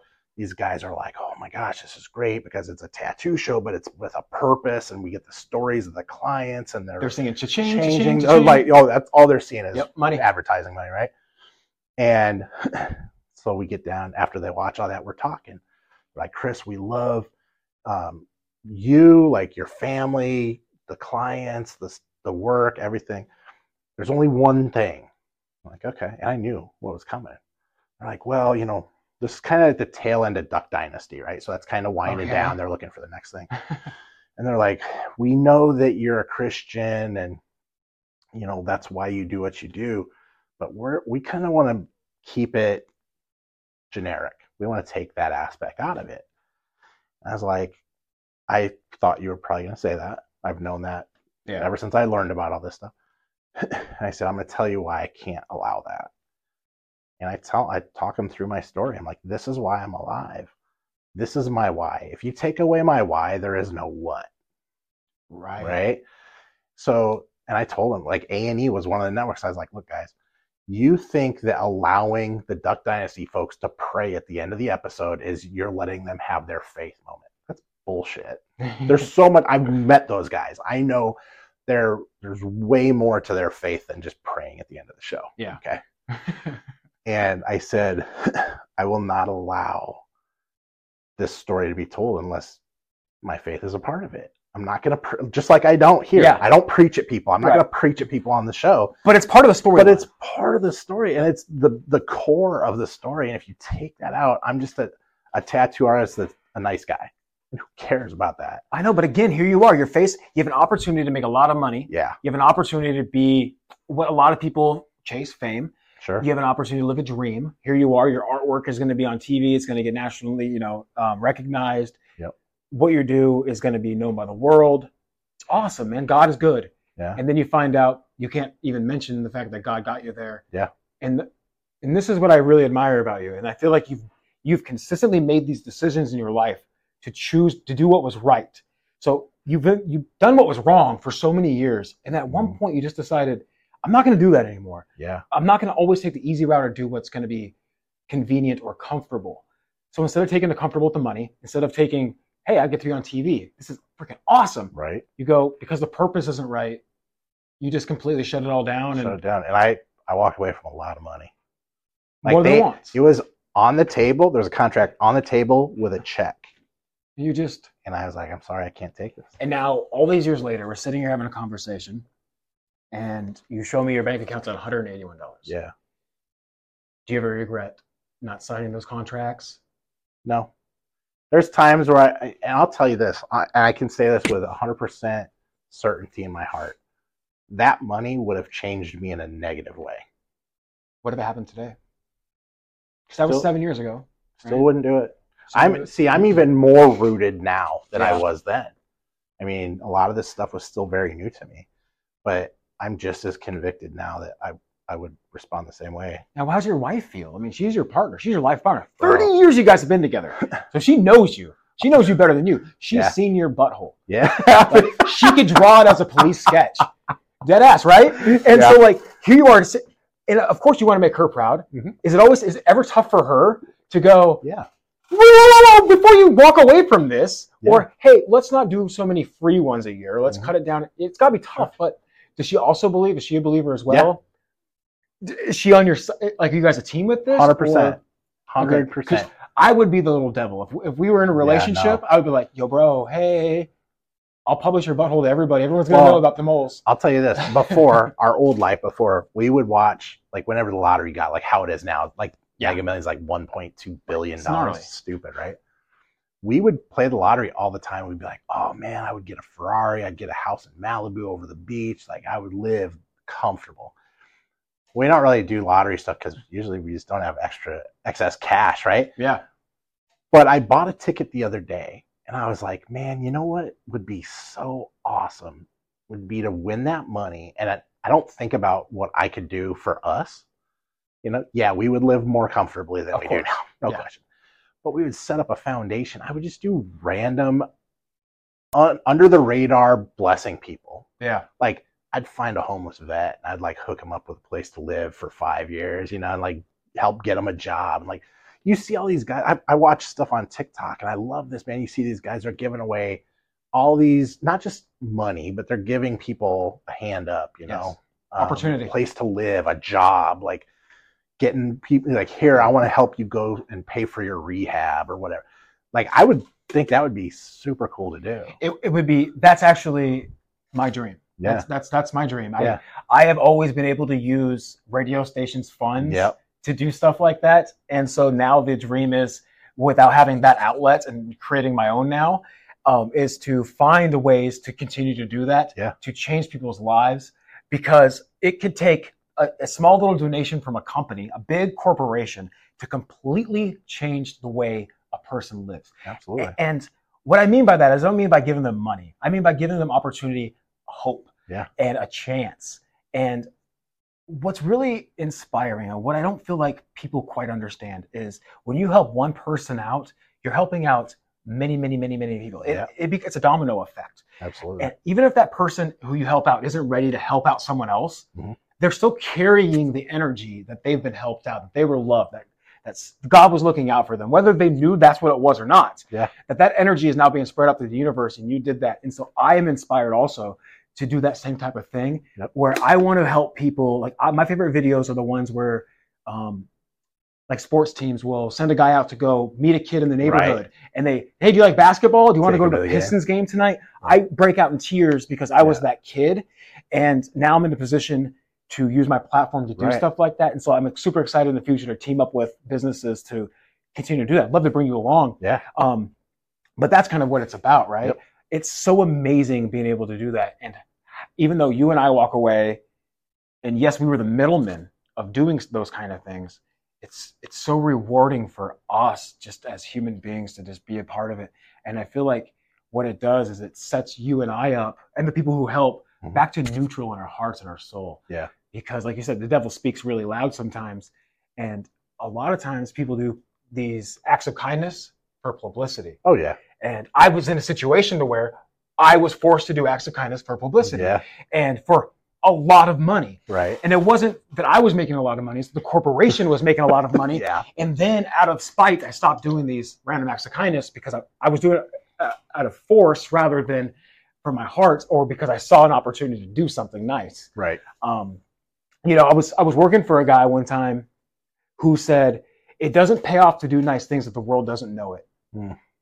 And I no longer work for that bastard Yeah. anymore. Right. And I no longer work for the people who agreed with that mentality. You know, and that always broke my heart, where I have a buddy who would tip somebody, but if they didn't see him tip them, he would take it out of the tip jar and then put it back. No way. You know the guy. Yeah. But you heard the story. That's a real life thing. Yeah. But I think that goes down to us needing to be needed, right? Yeah. So if you feel the core from God, if you have this relationship with Jesus or with yourself, right? I'm not here to push God on anybody. Right. I'm just sharing what he's done for me, Yeah. and kind of you're Same. sharing what he's done for you. Yeah. And that it is possible for every single person. But you don't have to have a relationship with God to live a good life or be a good person. For sure. I mean, I get people that call me all the time. They're like, hey, listen, like, I know you're a Christian, but like, I'm Muslim. Will you help me? I need, Yeah. Like, heck yeah, come on in. Let's sit down and talk. I'll tell you, I've had some of the best conversations about faith with people that weren't Christians. Yeah. They're Muslim, Jewish, Hindu, atheist. I am fascinated by what people's faith or their belief system means to them.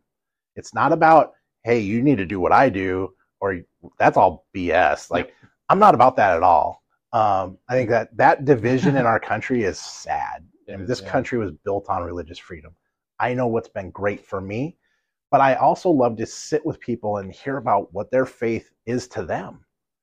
And it's really inspiring and stuff just to hear about it, because it's the same. Yes. It's the same thing. Like, we have peace. When we have peace in different things, but we have peace, and that's a beautiful thing. And I feel like you can feel that on somebody. Yeah. And again, it doesn't have to be your relationship. If you choose not to have a relationship with whatever religion or with whatever God, that's fine. Yep. But I need a relationship with God to have that peace. Yeah. And I think that's what a lot of people are striving to get. They're fighting to get this peace. And when you're young, or when you don't have the experience, you don't have good mentors in your life, or the outlets, you don't know how to go about it. Right.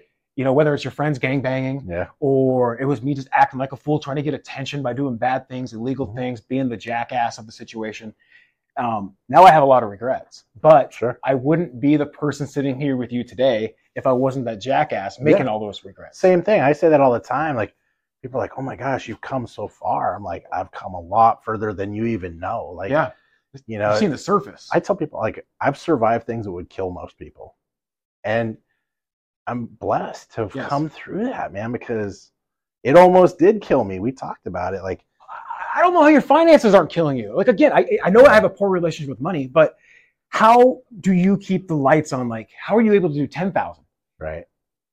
I mean, and pass up $1.8 million in your career so far, and that's just the bottom number. That's not there's so much more money involved into that between the merch and the tips and just all the other stuff that comes with business. Yeah. Like, how, dude? I'll tell you, when I got this calling, I had found faith. I went to Haiti. I was doing all this outreach stuff and cutting grass for elderly people. It's like whatever I could do, you know? Yeah, because it felt good, honestly, and that's why I was doing it. But I was thinking about it, and I was like, man, this is all cool stuff. This is all nice stuff to do, and it helps people, and it's cool. But like, what the hell am I here for? Why am I here? And I prayed about it a long time, and it was go do what you love to do more than anything and do it for free. And I was like, okay, the same thing, bet, bastard. Yeah, I'm like, all right, cool. And I prayed, and this is probably where I messed up. I prayed and I said, God, don't ever give me excess money. Just give me enough to keep doing what you want me to do. Oh yeah. Because I've seen me with money, and it pulls me. Money like that pulls me away from God. Yes. Right. Yes. And like, just, you know what? I just want to pay my bills, go to a Cubs game once in a while. Like, I just want to chill, go to a Sox game, and pay my bills, and I'll be happy and eat. And that's what you provide. That's where I'm at. Before we get into how people can donate and how the donations have helped you keep, this going, isn't it crazy that you have to be very careful what you ask God? Yes. And how you ask God, because prayers are answered. Yeah. Whether it happens that day right. or when you feel like you need it, your prayers are answered. And I've learned the hard way to be very careful what you pray for. Let's say that you're going through a tough time in life and maybe you're triggered by anger really quick, and you just go, Dear Heavenly Father, please help me with my anger. Please help me figure out how to handle anger so I don't act like this or feel like this or hurt people when I'm hurt. Right. What I didn't realize as a young man was God was going to test me. God was going to put me in situations endlessly to teach me the lesson so I can adapt to that. So I no longer had those emotions and those feelings. So I will catch myself, man, in a prayer before bed. And I'll start praying for stuff like, nope. Let me rephrase that. Yep. I wasn't done saying it wasn't my final answer. Yeah, right. Exactly. I told a friend. Yeah, it's because it does happen. He does answer, but sometimes it's even harder for you for a while. And whether it's God or it's the universe, you put stuff out there, it does answer you. Well, and that goes back to the whole talk we were having about, if God's so great, why am I going through this shit? Mm-hmm. Sometimes you prayed for it. You did, yeah. And he's going to use that as a teaching method. Like, I'm going to teach you how to get through this. And then if you think outside of yourself, when he's teaching you, or again, if you don't believe in God, when you're being taught by the universe or with your life, you're also teaching others with your actions. 100%. And, I feel like my dad's my hero. And I've talked about my dad being not there or this or that. My dad gave me a cousin brother. He had sex with his brother's wife. That's a true story. Yeah. But my dad is my hero, and because he lived through all the things to become the person that he is now. And it's so crazy. My dad has this saying. He goes, I don't even know who I am. I'm just little bits and pieces of everything I've ever experienced or every girl I've ever been married to. Yeah. He's got a lot of marriages under his belt. Yeah. And I kind of find that to be so true. No, it is. It's like, dude, we are what we take in. Yep. But it's always tough, and it's up to us to continue it. Yeah. So when you wake up in the morning, I'm sure when you first started this new life, it wasn't easy to wake up and be a different person. Right. You had to change your atmosphere, you had to change your mentality, and you had to change your routines. Yeah, absolutely. And I still do to this day. I still fine tune that every single day. Okay, so all these that's really important to talk about. So all these years later, you've made the right decisions, and of course, life is life. You're going to backslide when you need to. Yep. But you're still not struggling. You're still working towards it. Absolutely, because it's all about this. God deserves better. Yeah. Right. And I'll have days where I'm like off, and I feel it, and I'm like praying through it. I'm like, man, why am I feeling like this right now? I need to change this. This is not good. And I'll get through it, but it's about being mindful of it, and just recognizing kind of the triggers that take you back to a place you don't want to be.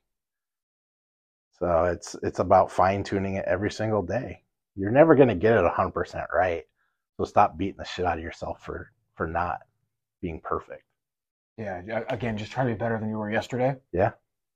And even if you're having one of those days where you're not, I think it's really important to allow yourself to have that moment, recognize it. Yeah. Don't get comfortable in being that person or allowing yourself to backslide and lose momentum forward. But it's okay to have a bad day. Yeah, absolutely. Bad days Everybody happen. does. It doesn't mean God doesn't love you. It doesn't mean the universe is out to shit on you. It doesn't mean you're not doing the right thing.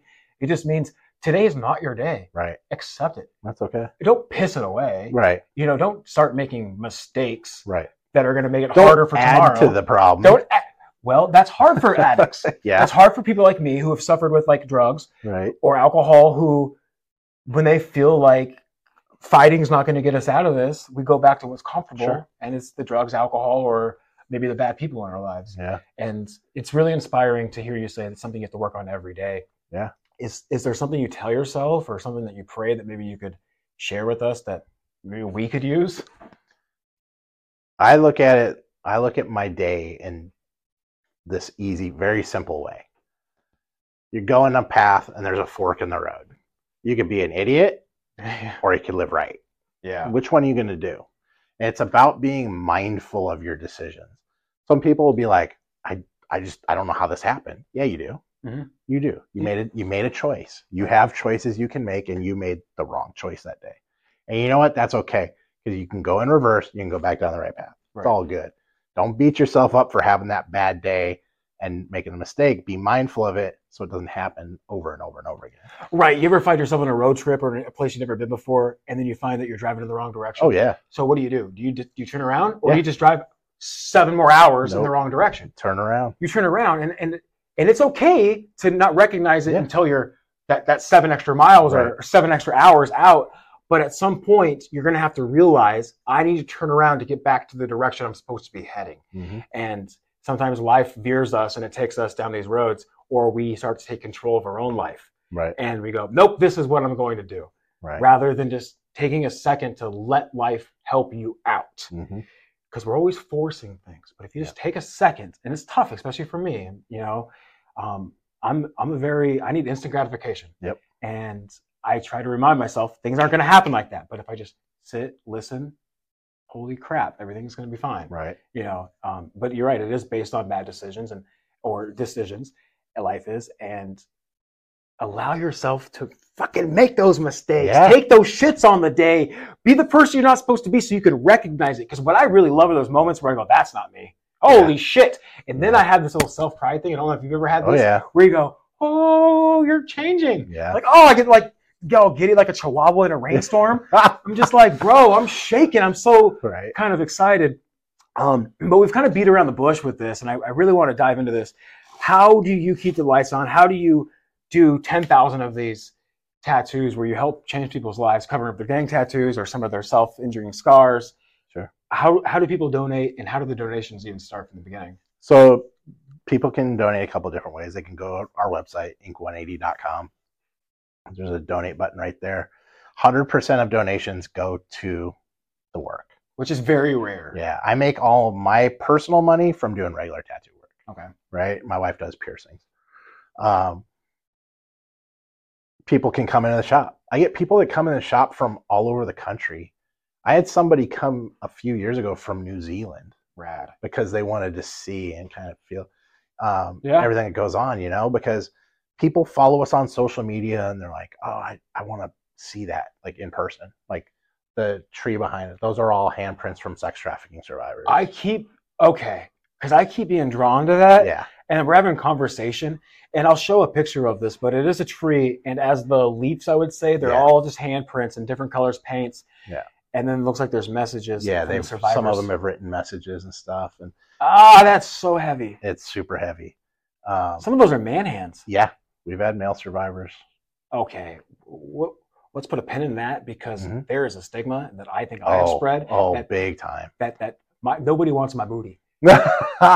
No, it's I mean, I've there's a destroyed lot it of over it. the years. There's a lot of it, and there's organizations in Chicago that strictly help male survivors because there's such a stigma to it. Yeah. Um, So people around the world will just contact you. Yeah. Just if they're curious, they hear about it from word of mouth, or maybe Yep. they see it on the internet. And then they donate through your website. Through the website, ink180.com, or people come in, they mail us a donation, whatever. But my thing, it's funny, I get people that call and they're like, I've followed you for a long time. I'm going to be in town, but, I'm not really a tattoo person. Can I still come in? Hell yeah, come on in. I want to meet you. I want to talk to you. I want to show you the shop. Because it's one thing to follow it on social media. It's a totally different thing to be here in person and be able to touch that tree and put your hand on those handprints and That's powerful. read those messages and stuff. It makes it really real to people. This isn't the average tattoo shop. It's not the No. shop that you drive by and you're kind of scared to go in, or you feel like you're going to be judged, or the Right. coolest kids work there. Or, Right. there's no judgment. I've been in many tattoo shops Sure. where that is the vibe. Yep. This is a very family welcoming vibe. And then the fact that you didn't even tell me what that tree meant, that's been sitting in front of me for hours now. Yeah. But I felt some weird, not weird presence, but I felt a powerful presence from it.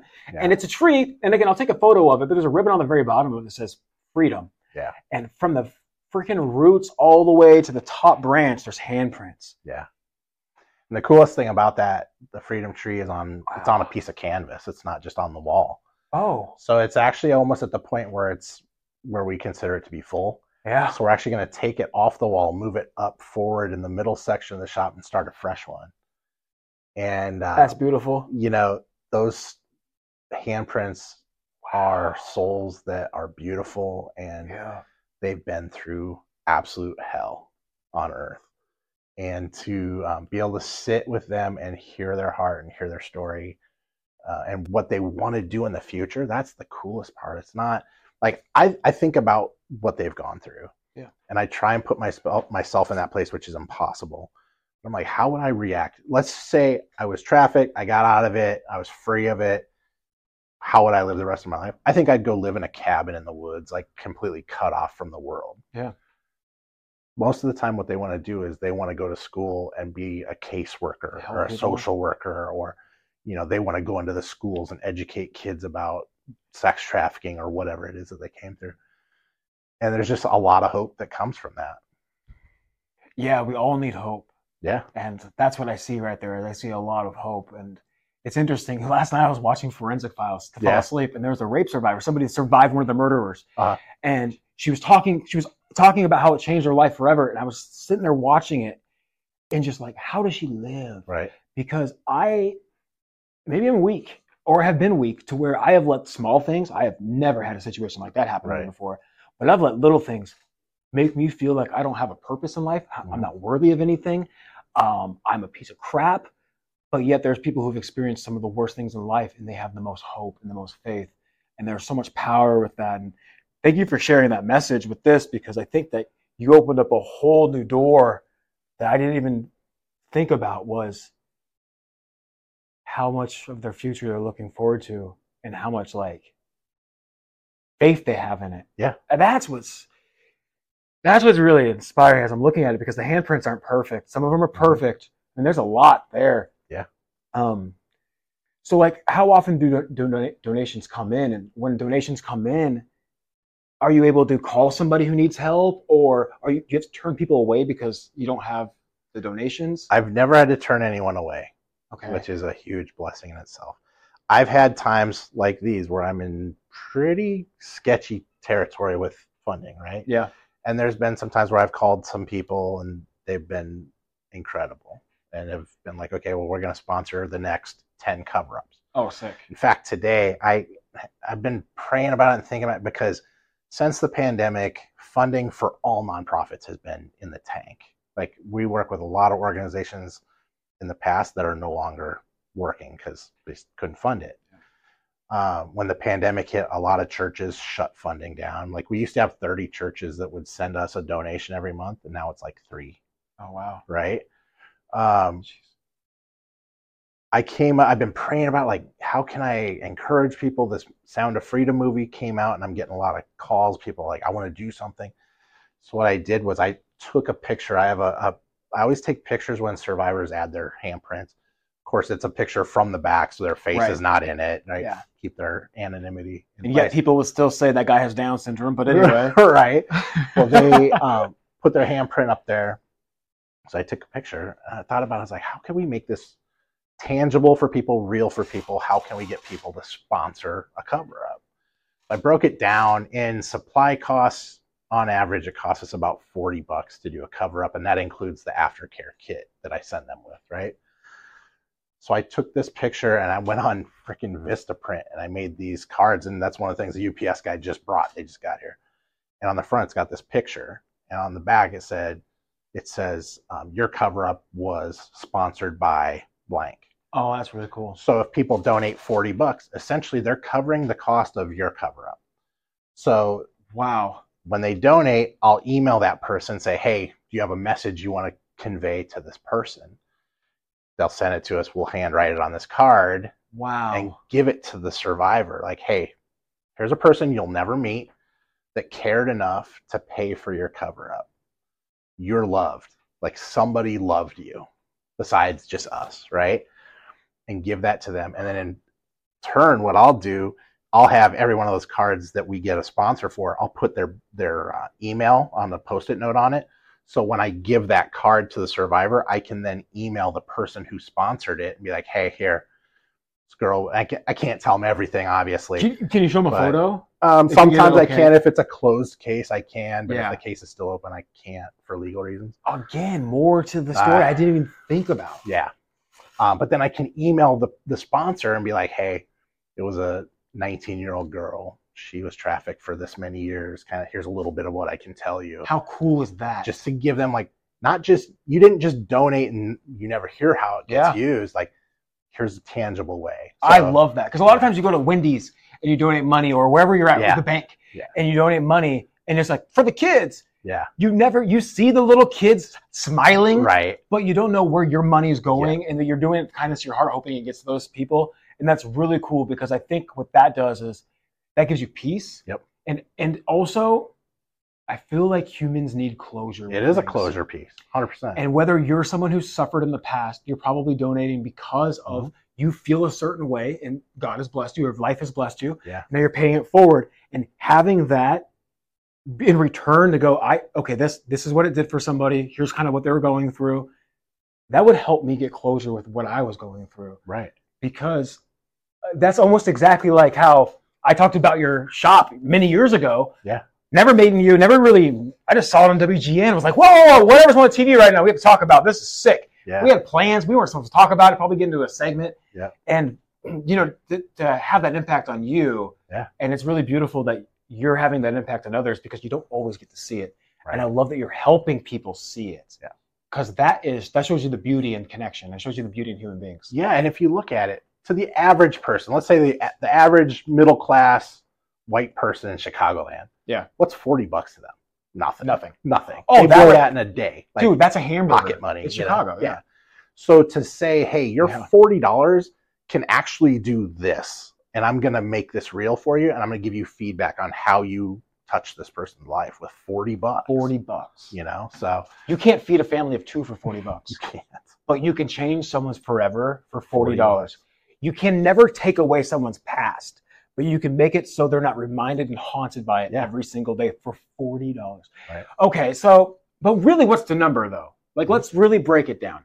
Yes, it's $40 worth of materials, okay? Right. But if you wanted to make a living, you want to continue to provide and keep this going for a long time, what does it really cost for you to do a tattoo? So on average, the average cover up, if I was doing it and being paid for it, yes, probably $350 to $450. Okay, because they're pretty good size usually. Some are obviously way more than that, like the guy's back piece I was telling you about, a couple thousand. Yes, if I was being paid for it. But the thing is, and I've had there's board members that are like, you could get to a point where you could get corporate people to sponsor this and get to a point where you could draw a salary. Yeah. I'm like, I don't want to draw a salary from the nonprofit ever. I'll make my money doing regular tattoos, and that's fine. Yeah. But right now, it's about 80% of what I do is the nonprofit. 20% is regular paid business. Yeah. And it's hard to explain. I understand it completely in my head. Right. But to help other people understand, like, how is he doing this? Why is he doing this? This is ridiculous. I've had other tattoo artists get really shitty with me. You're taking money out of our plate. We could be making money. I get that, but the people I'm helping don't have it. So are you the only artist out of the shop? Yeah, I have an apprentice who works 4 days a week right now. She's learning. Okay.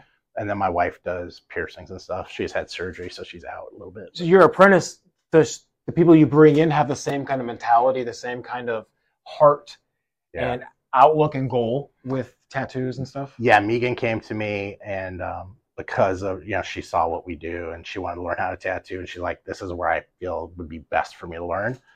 And for me, I'm all about having female apprentices. I don't think there's enough female artists in the industry, although it's gotten better. It's not where it should be. And there's some amazing female artists out there. Yeah. And selfishly, doing the work that we do, a lot of times, sex trafficking, for example, we'll get a young woman who has a branding tattoo on her backside or breast or whatever. And to have a female artist be able to do that cover up for them is always going to make them much more comfortable.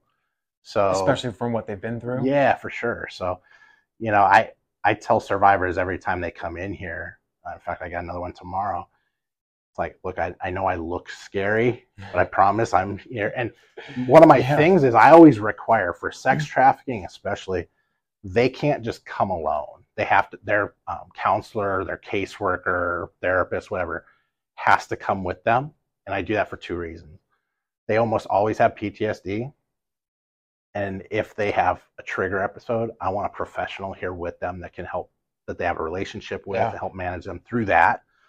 But also, it protects me because I'm 6'5", covered in tattoos. Big dude. I don't look like the nicest guy on the block. Yeah.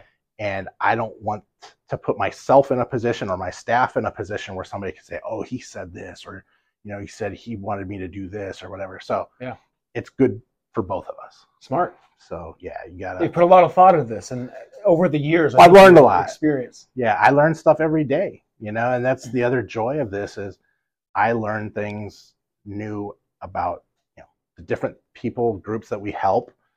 I learn different things about that, so I can help others in a better way in the future. Yeah. But it also, I'm just a very curious person. I always want to learn about what's going on in the world. And, yeah, I'm really intrigued on how you're not constantly asking for money.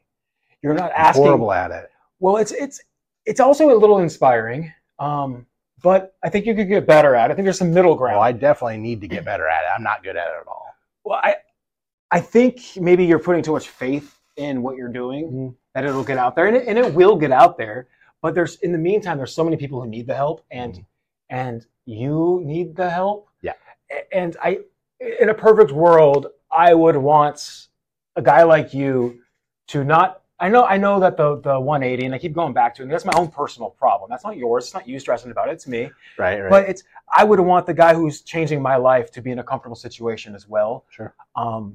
And so, do you take any of the hourly money?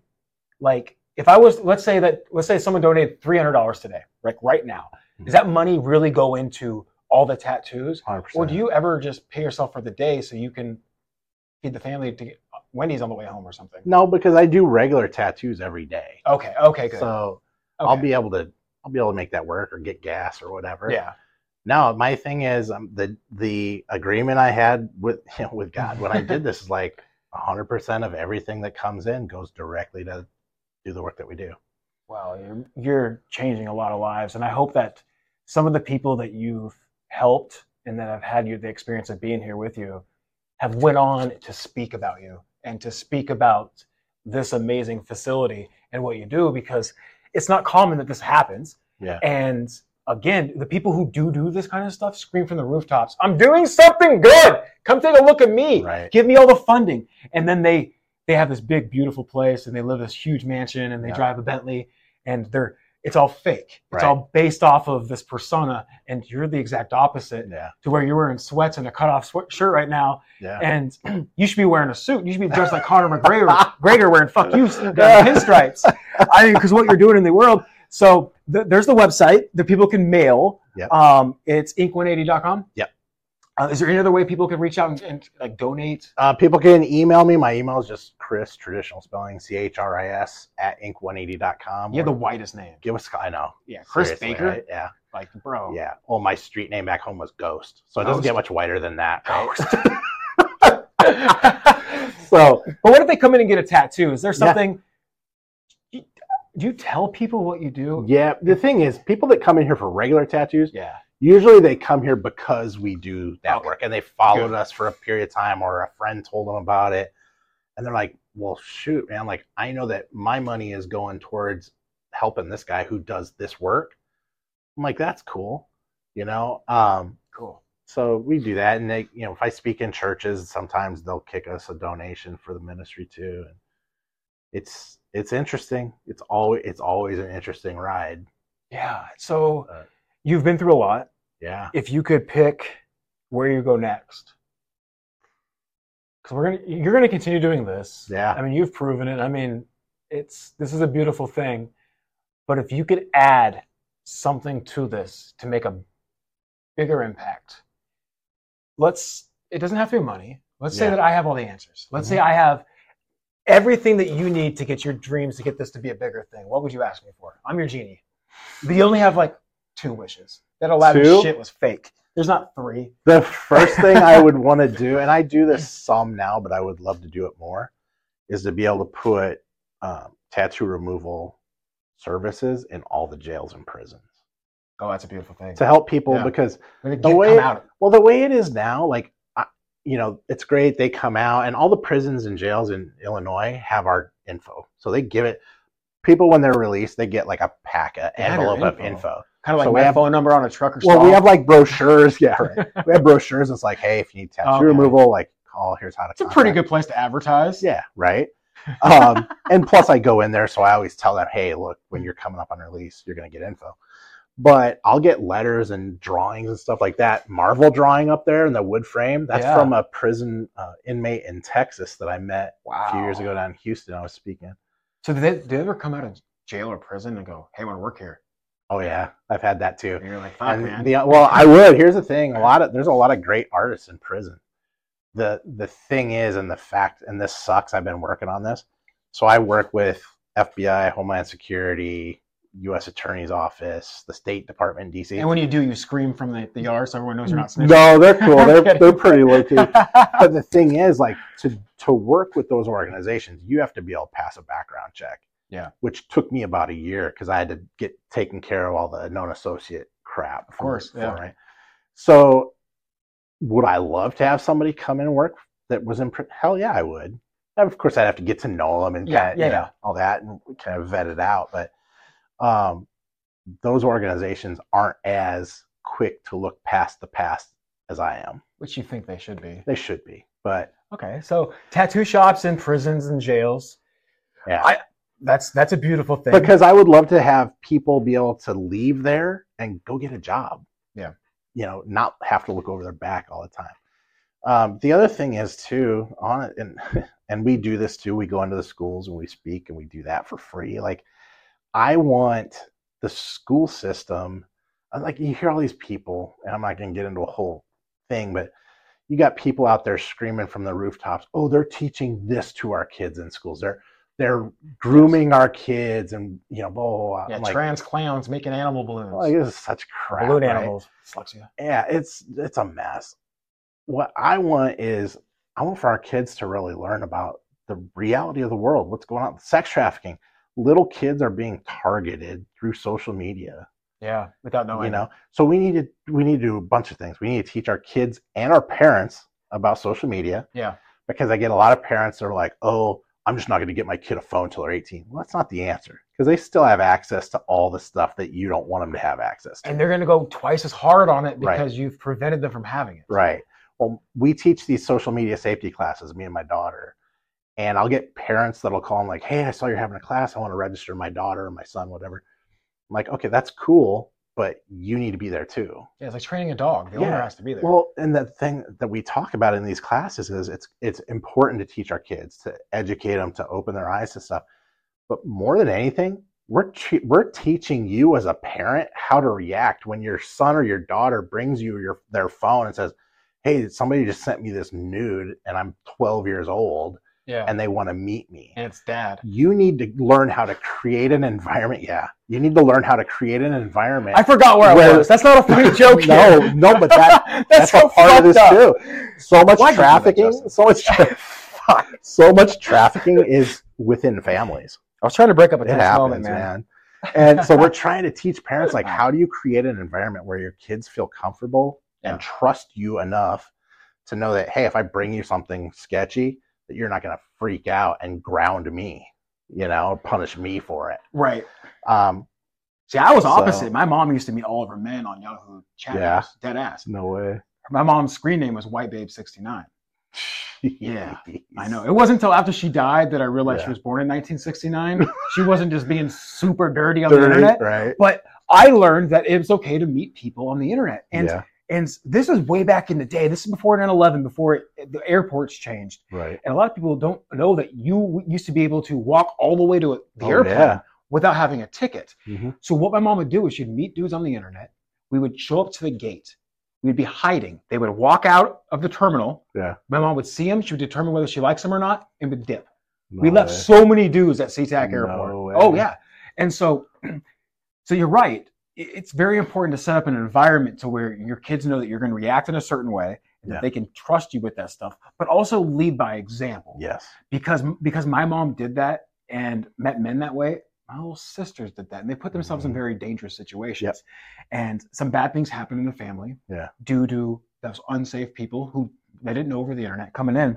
Sure. So if you're a parent out there and you're always on your phone, your kids are watching you and they're going to mimic that same behavior. And if you're meeting people on the internet and you're not describing the safety procedures that you're doing to keep the family safe and yourself safe, your kids are going to copy that. Right.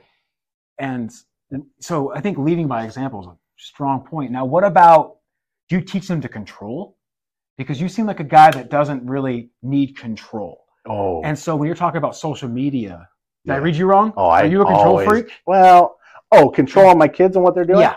No. I try to, here's my thing. I always tell my kids, look, I'm not telling you, my oldest daughter is 25 now. Mackenzie used to get so pissed when she'd come to me and go, Dad, all my friends are taking the train up to North Avenue Beach this weekend. Can I go? Like, hell no, you can't go. Yeah. What are you talking about? Why can't I go? All their parents are cool and their parents are going to let them go. I'm like, yeah, well, their parents are going to call me when their kid's missing and they need FBI to help find their missing kid. Right. Now that my kids are a little bit older, they understand it because they've been in here when I've had survivors talking about stuff or at events where I've spoken and there've been survivors and they tell their story. So that was a hard thing to do because I was a control freak for a lot of years with them. Like, because of your trying fear. To protect you. Yeah. Things that you've seen, things that you've experienced here, things that you lived through in your own life in LA. Right. But now I'm at a point, my kids are 25, 21, and 18. They're adults. I can't control anything. Anyway, all I can do now is trust that I've armed them with the right information and that I trust them. I've always stressed to my kids, look, I trust you. It's everybody else out there that I don't trust. Right. It was never about them being worried that, you're going to make a bad decision because you're not smart enough to do it. That's never been. And I think that something that kids don't really understand or digest when they're young is that when your parents say no, like when you said no to your daughter doing that, we see you as a bad guy and you're preventing us from living the life that we want to live. And we feel like you're controlling us. What we don't really realize at the time being is it hurt you to say no because you wanted your daughter to go have fun, be with a group of friends. You know what it feels like to be left out of situations, fun times, have FOMO. And all you want as a parent, when you love your kid or as someone you love, is for them to live their best life. Yeah. And so even though now your kid's mad at you and they may be in their bedroom like, fuck dad's a bastard. He hates me. You screw him. I can't wait to move out of here. Right. You're really in the living room sitting on the couch going, fuck, I wish we didn't live in this world where I had to be like this because I want her to go there. Should I go in the car and go with them? Right. No, I'm going to stand to it. Or do I just get weak this time and let her go? So you're in there battling yourself. And I feel like human beings are always so trapped in how their life is being affected that they don't realize that there's a lot of thought and a lot of feelings from other people's decisions as well. Yeah. And I'm sure your daughter, looking back at 25, she goes, hey, thanks, man. Yeah. Hey, thank you for that. Oh, we've had that conversation many times. And there have been things, for example, Mackenzie, when she was 17 or 18, she wanted to go to Lollapalooza with all of her friends. Yeah. And I was like, man, I've been up there during Lollapalooza. I've seen what these kids were wearing. It's I know horrible. the drugs that are going on, the drinking, everything. Yeah. And I got to a point where I was like, all right, I'll tell you what, you can go, but you and your friends, I'm going to drive you up there and I'll drop you off and then I'll come back up at night and I'll pick you up in this designated place. Right. And here's what I did, what she didn't know at the time, she knows now, but I would drive them up there at like 9 a.m, drop them off. And then I would just go and park somewhere in the city. Close, just in case, God forbid, I got a text, Dad, I'm in trouble. The last thing you want to do is be far away. I don't want to be an hour and 30 away when you're in trouble, right? Wow. And so I would just let's break this down a little bit. So here you are being a protective father, being a good father. You're letting your daughter be a kid. Yeah. Live these experiences, but yet you've seen these things. You've now talked to survivors and you know the real world. Yeah. And you're a badass mofo. You've seen it all. but yet you got to let your little girl grow up. Got to let them have some freedom. And so you go, you know what? Yes, I'm going to drive you. And then you're still you. You're still dad, and you're still Ghost. Yeah. You know, deep down, you're still, that's what they call you, right? Yeah. Yeah. So when you made that face, I go, was that offensive? Was it Casper? No. And it's so funny that you're a badass mofo doing something so brave by going outside your comfort zone. The most manly thing you can do is let your daughter do something you're not comfortable with. Yeah. Because now you have a chance of getting hurt. Mm-hmm. And instead of getting on the highway, getting back on the Diane Ryan or whatever, you're sitting close just in case she needs help going, I hope she doesn't, but if she does, I'm fucking here. I was 2 blocks away in a parking garage all day. Your fear kept you there. Yeah.